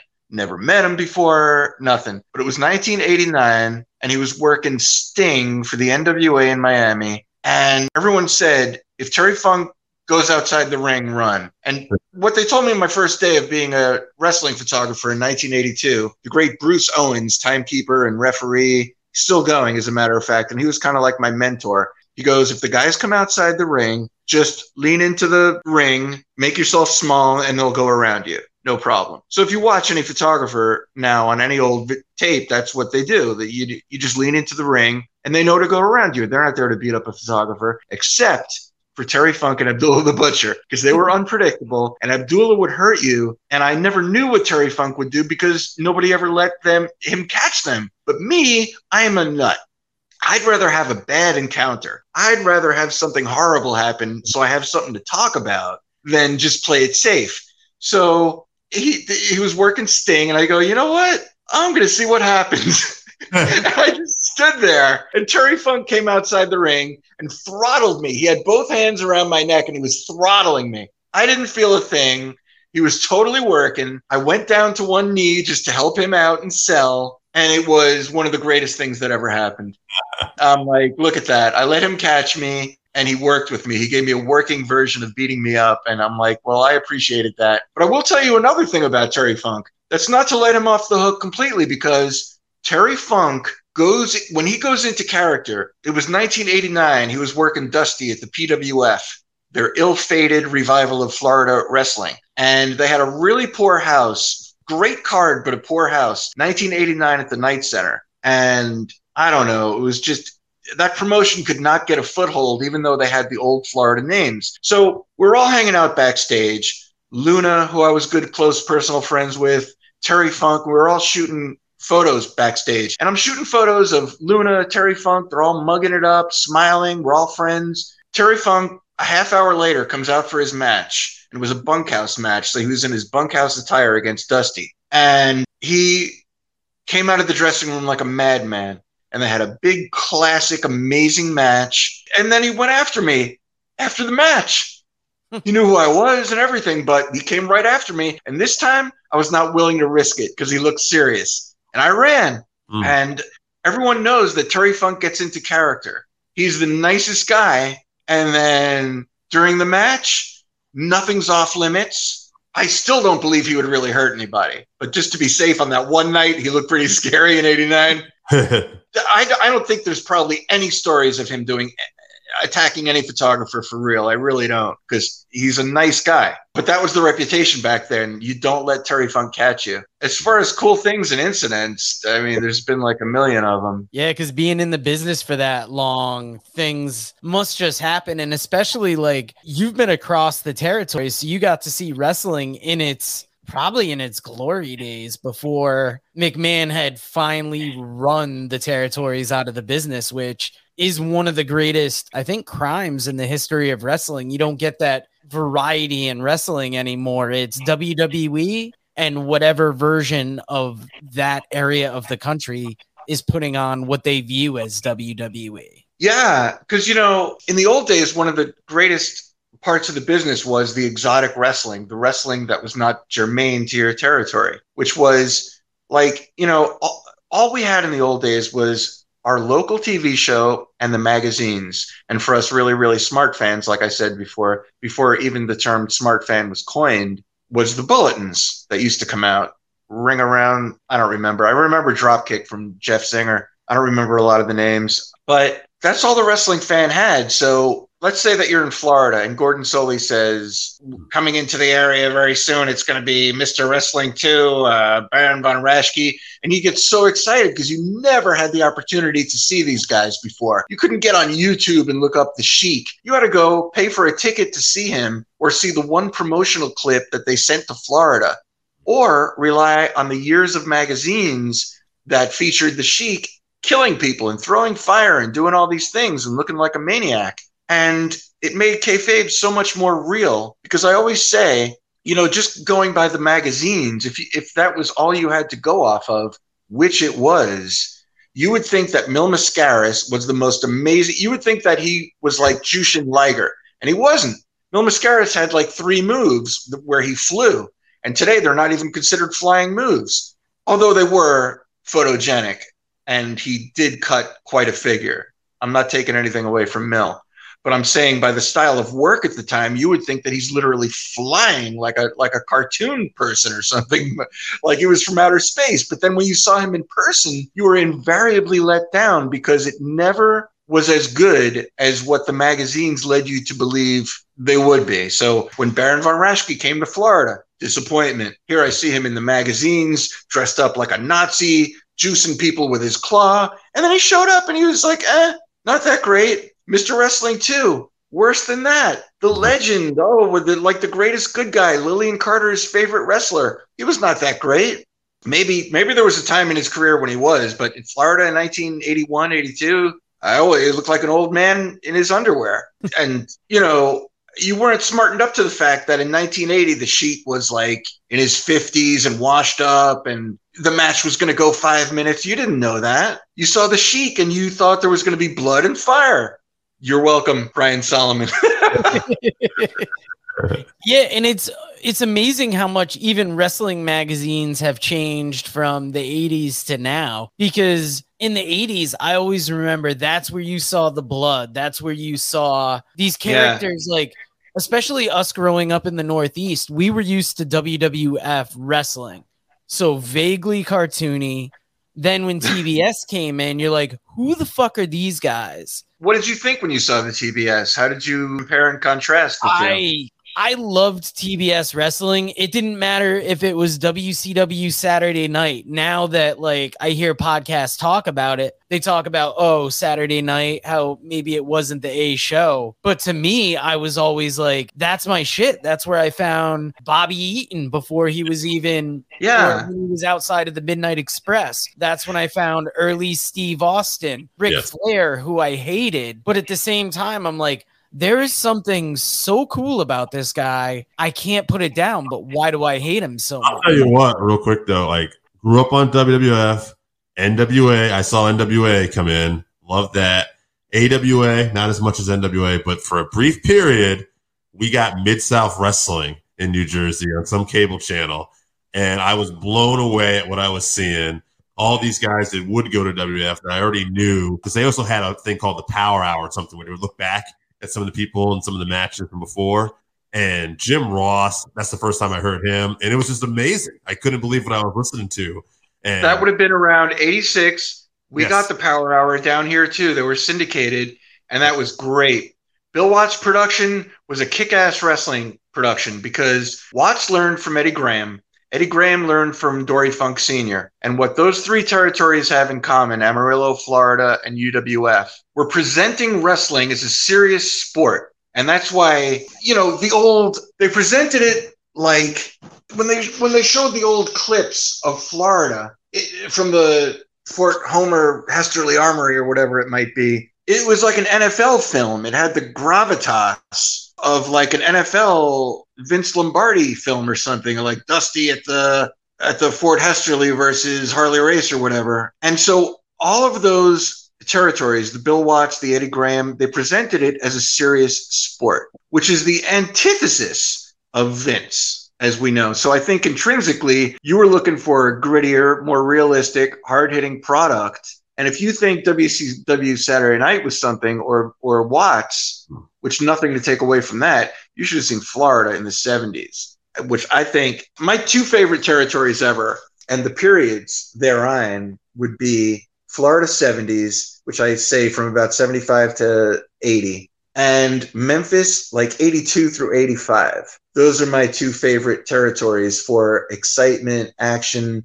And I'm not going to say that Memphis presented things in a realistic fashion, but my trips to Memphis, which I took in 83, 84, and 85, were the most fun, exciting trips. I had more fun in Memphis for a total of 8 or 12 weeks, however long I was ever there, than I did with years of Florida. Because Jerry the King Lawler would pal around with you and just be down to earth backstage. And we were hanging out with Eddie Gilbert, Lance Russell, Jimmy Hart, just like normal people. But they were their characters, so it wasn't normal people. When you're seeing those guys, that's them. And Florida was not like that. Dusty would come in the dressing room and say, "You guys got to get out of here." And Dusty was like, so, I mean, Florida was not a fun backstage environment. I mean, as far as I was concerned, every time I was backstage, I thought, every time I walked to the ring or went backstage for anything, I said, this could be the last time I ever do this. Because I was just always ready to get fired. I was just always ready to get, like, told, you're done. And so I minded my P's and Q's. I just, like, every minute I was there backstage doing something or whatever, I was like, you better take it in because the day is going to come when they tell you you're gone. Because it was so precarious. I wasn't there under any official circumstances. I wasn't working for a magazine. I was just a kid. And Kevin Sullivan was one of the guys. A lot of the guys were very friendly and everything, but the higher ups were not. Like, you know, Dusty, everyone else was cool. I mean, Dusty was part of the promotion, but when I was a kid, I used to hang around in the back with Kevin Sullivan, whoever. But everybody was really cool. Scott McGee, Barry Windham, like I said. I don't know how I got onto this, but yes, gritty wrestling is where it was at, and just I was raised on that. So anything lesser than that is a preposterous embarrassment to me. Speaking of an embarrassment and things going downhill, let's finish up by talking about Ric Flair's last match. It occurred last weekend. It was the talk of the wrestling, I'd say, world, and I loved the rest of the card. I thought the thing was put together well. I don't know what I expected out of Ric Flair's last match, but what I got wasn't it. And I almost felt sad for participating in a way, like being there. Yeah. And it was tough because he was one of the best. I'm all for somebody going out on their own notes, wanting to do it under Crockett Promotions, who he never got to go out well with. But I don't know what he expected in the ring. But what we got was, I'd say, kind of jarring to like an actual fan. Now that I've had a couple of days to digest it, the night that I saw it, a part of me literally died. And I said, well, this is just, I felt sad, complicit. Not that I paid for it. I just watched like a free recap on YouTube or something. But here's the deal. Leading into it, I said, there's no upside. What can be gained? And they gave this man the greatest send-off, not in wrestling, but in sports history. It was a week-long celebration of everything Flair. As a human being, at that point, if he was a normal human being, he should have been so happy that he accomplished something. Now he's in his 50s. He can just coast. That's what Buddy Rogers did. All Buddy Rogers had to do the rest of his life was show up, look cool, and you're the man for life. As Flair said, it's called Over for Life. But Ric Flair never knew himself as a person, and he derives his worth only from being Ric Flair the wrestler. So he is forced to keep himself preserved in amber as the 1985 Ric Flair, which I've accomplished nothing in my life compared to Ric Flair, and I'm ready to rest on my laurels. I don't know why that man would have such a problem resting on his laurels. If I had that many reams of videotape, photos, magazine covers, most decorated, coolest wrestler of all time, Now you fast forward to 2022. And as far as a match, I said there's nothing to be gained. Why do it? And then he hoodwinked me because they showed him doing his quarter rep squats, 500 at a time, which I'm sure the camera just like they turned it on at 490 or something. But I thought, now we saw Luthez as an old man and he sucked. We saw Dory Funk Jr. as an old man and he sucked. And everyone's like, oh, but it's Ric Flair. Now, my big question, and this is the time to pay attention, folks, because I know I've been rambling about this, but this is the main point I want to make about the Ric Flair thing, is this, okay? At what point did Flair or his handlers realize that he was in no condition to go? And by go, I mean not be amazing in the ring. Nobody's expecting Tiger Mask versus Dynamite Kid. But I mean, he looked bad from the second he came out, and it only went worse from there. By the time he got into the ring, he was disheveled. Couldn't even keep his robe on. Couldn't even get into the ring. By the time they had to hand him the brass knucks, he was so out of it that he looked like the dad in the Texas Chainsaw Massacre when they were trying to give him the hammer to hold to hit the girl over the head with. And so the question is this. I don't begrudge Ric Flair. I don't think it was wise. I don't know if it's his fault. I don't know who is really in control here. I'm not here to crap on Conrad, his family, his handlers, his enablers. I don't know what combination of alcoholism, mental deficiencies on Flair's behalf, esteem problems. I don't know what combination, but I would really like to know. A lot of people say it's a cash grab, and I'm like, no. I think it's more important for Flair to just feel like Ric Flair, to be in the news, to be training, to have the eyes on him, and to be known as a wrestler, not as a pitch man for wings, boner pills, the car thing he's doing. Anything that would come along, put Ric Flair in some cheap-looking Halloween robe of a Ric Flair outfit and parade him out there. Ric Flair drip, like so many things where he doesn't belong. But fine. That's what he should be doing at this age. But his ego would not have that. I would like to know if on the day of the show, was he drunk? Is it because he hurt his foot? Could he not go this entire time? And he knew it and they know it and they just pretended he could go. Because he didn't even come out there and woo or strut. That's all the people would have needed or wanted. Just a woo and a strut with some energy behind it. But he could not even do that. And if that's the case, I do feel like it's a cash grab. Because if he or everyone else knew that he couldn't go to the extent that he couldn't even come out there and exert himself saying a woo and doing a convincing strut, that's just bad and sad. And that's really all I have to say. It's a tragedy that took place. You want to go out on your own terms. He did. Why ruin it? Yeah. He doesn't know when to say quit. And I think that was the saddest part of this. Like, I saw Ric Flair's last match and I'm like, is it? And after this one, if there's another one, there's no money to be made there.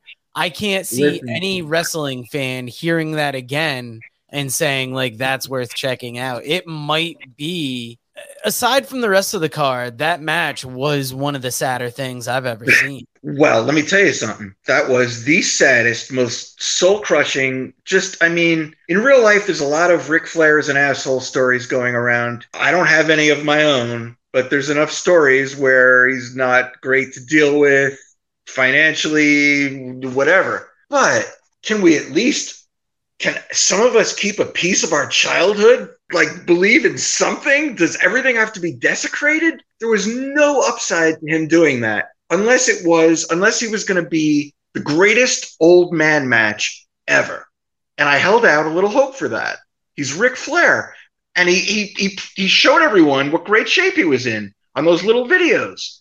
Yeah. So, even I bought into it. Like, I never thought of it from a business or financial or a cash grab standpoint. I always saw it for what I think drives Flair, which is psychologically, he has to be Ric Flair, the wrestler, to have any self-worth whatsoever. That's where he derives all of his ego fulfillment from, which is sad because if anyone deserves to coast on their name, it's Ric Flair. Now he took that away from us. And he really did. And I mean, if you look even at the comments on Ric Flair's own page, it's divided into two camps, which is, oh, so glad for you, champ. You did it, blah, blah, blah.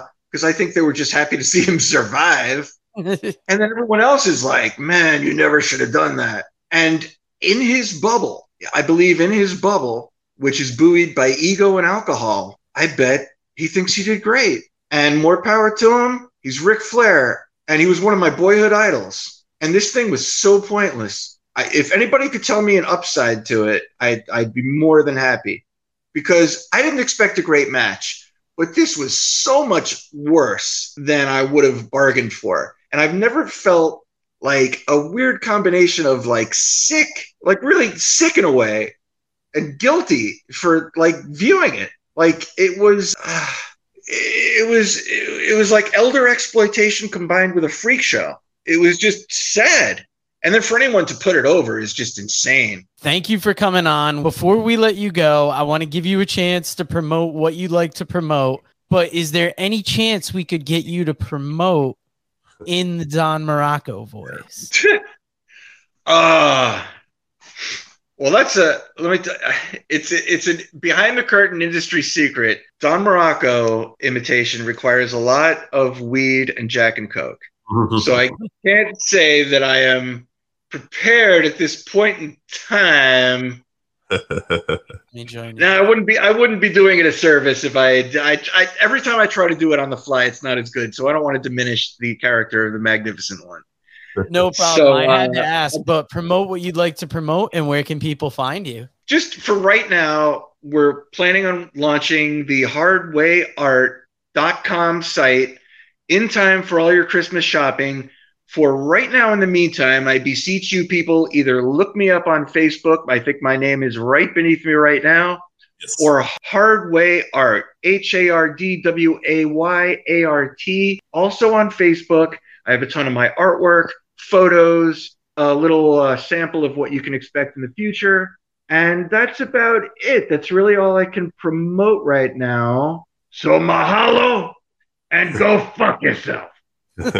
Howard, thank you for the laughs. Thank you for what you do. And we are sure that our fans will check out Hardway Art in time for Christmas. Have a good night. So long from the Sunshine State. Thank you. All right, so that wraps us up for this week. Thank you again for listening to the Working Fans Podcast. So as always, you can find us on Twitter at FansWorking. Our Facebook page is Working Fans Wrestling Pod. We have email where you can reach out to us and let us know what you think also. That's workingfanswrestlingpod@gmail.com. Follow us on Instagram, workingfanswrestling_pod. And then as always, please continue to listen to us on Anchor.fm, Google Podcasts, Spotify, Breaker, Overcast, Pocket Cast, Radio Public, all your major platforms. If you're following us on Apple Podcasts, which we are also on now, and YouTube, please make sure you subscribe and give us a 5-star rating. It helps us bring you these podcasts where we get to talk to you and talk with you every week.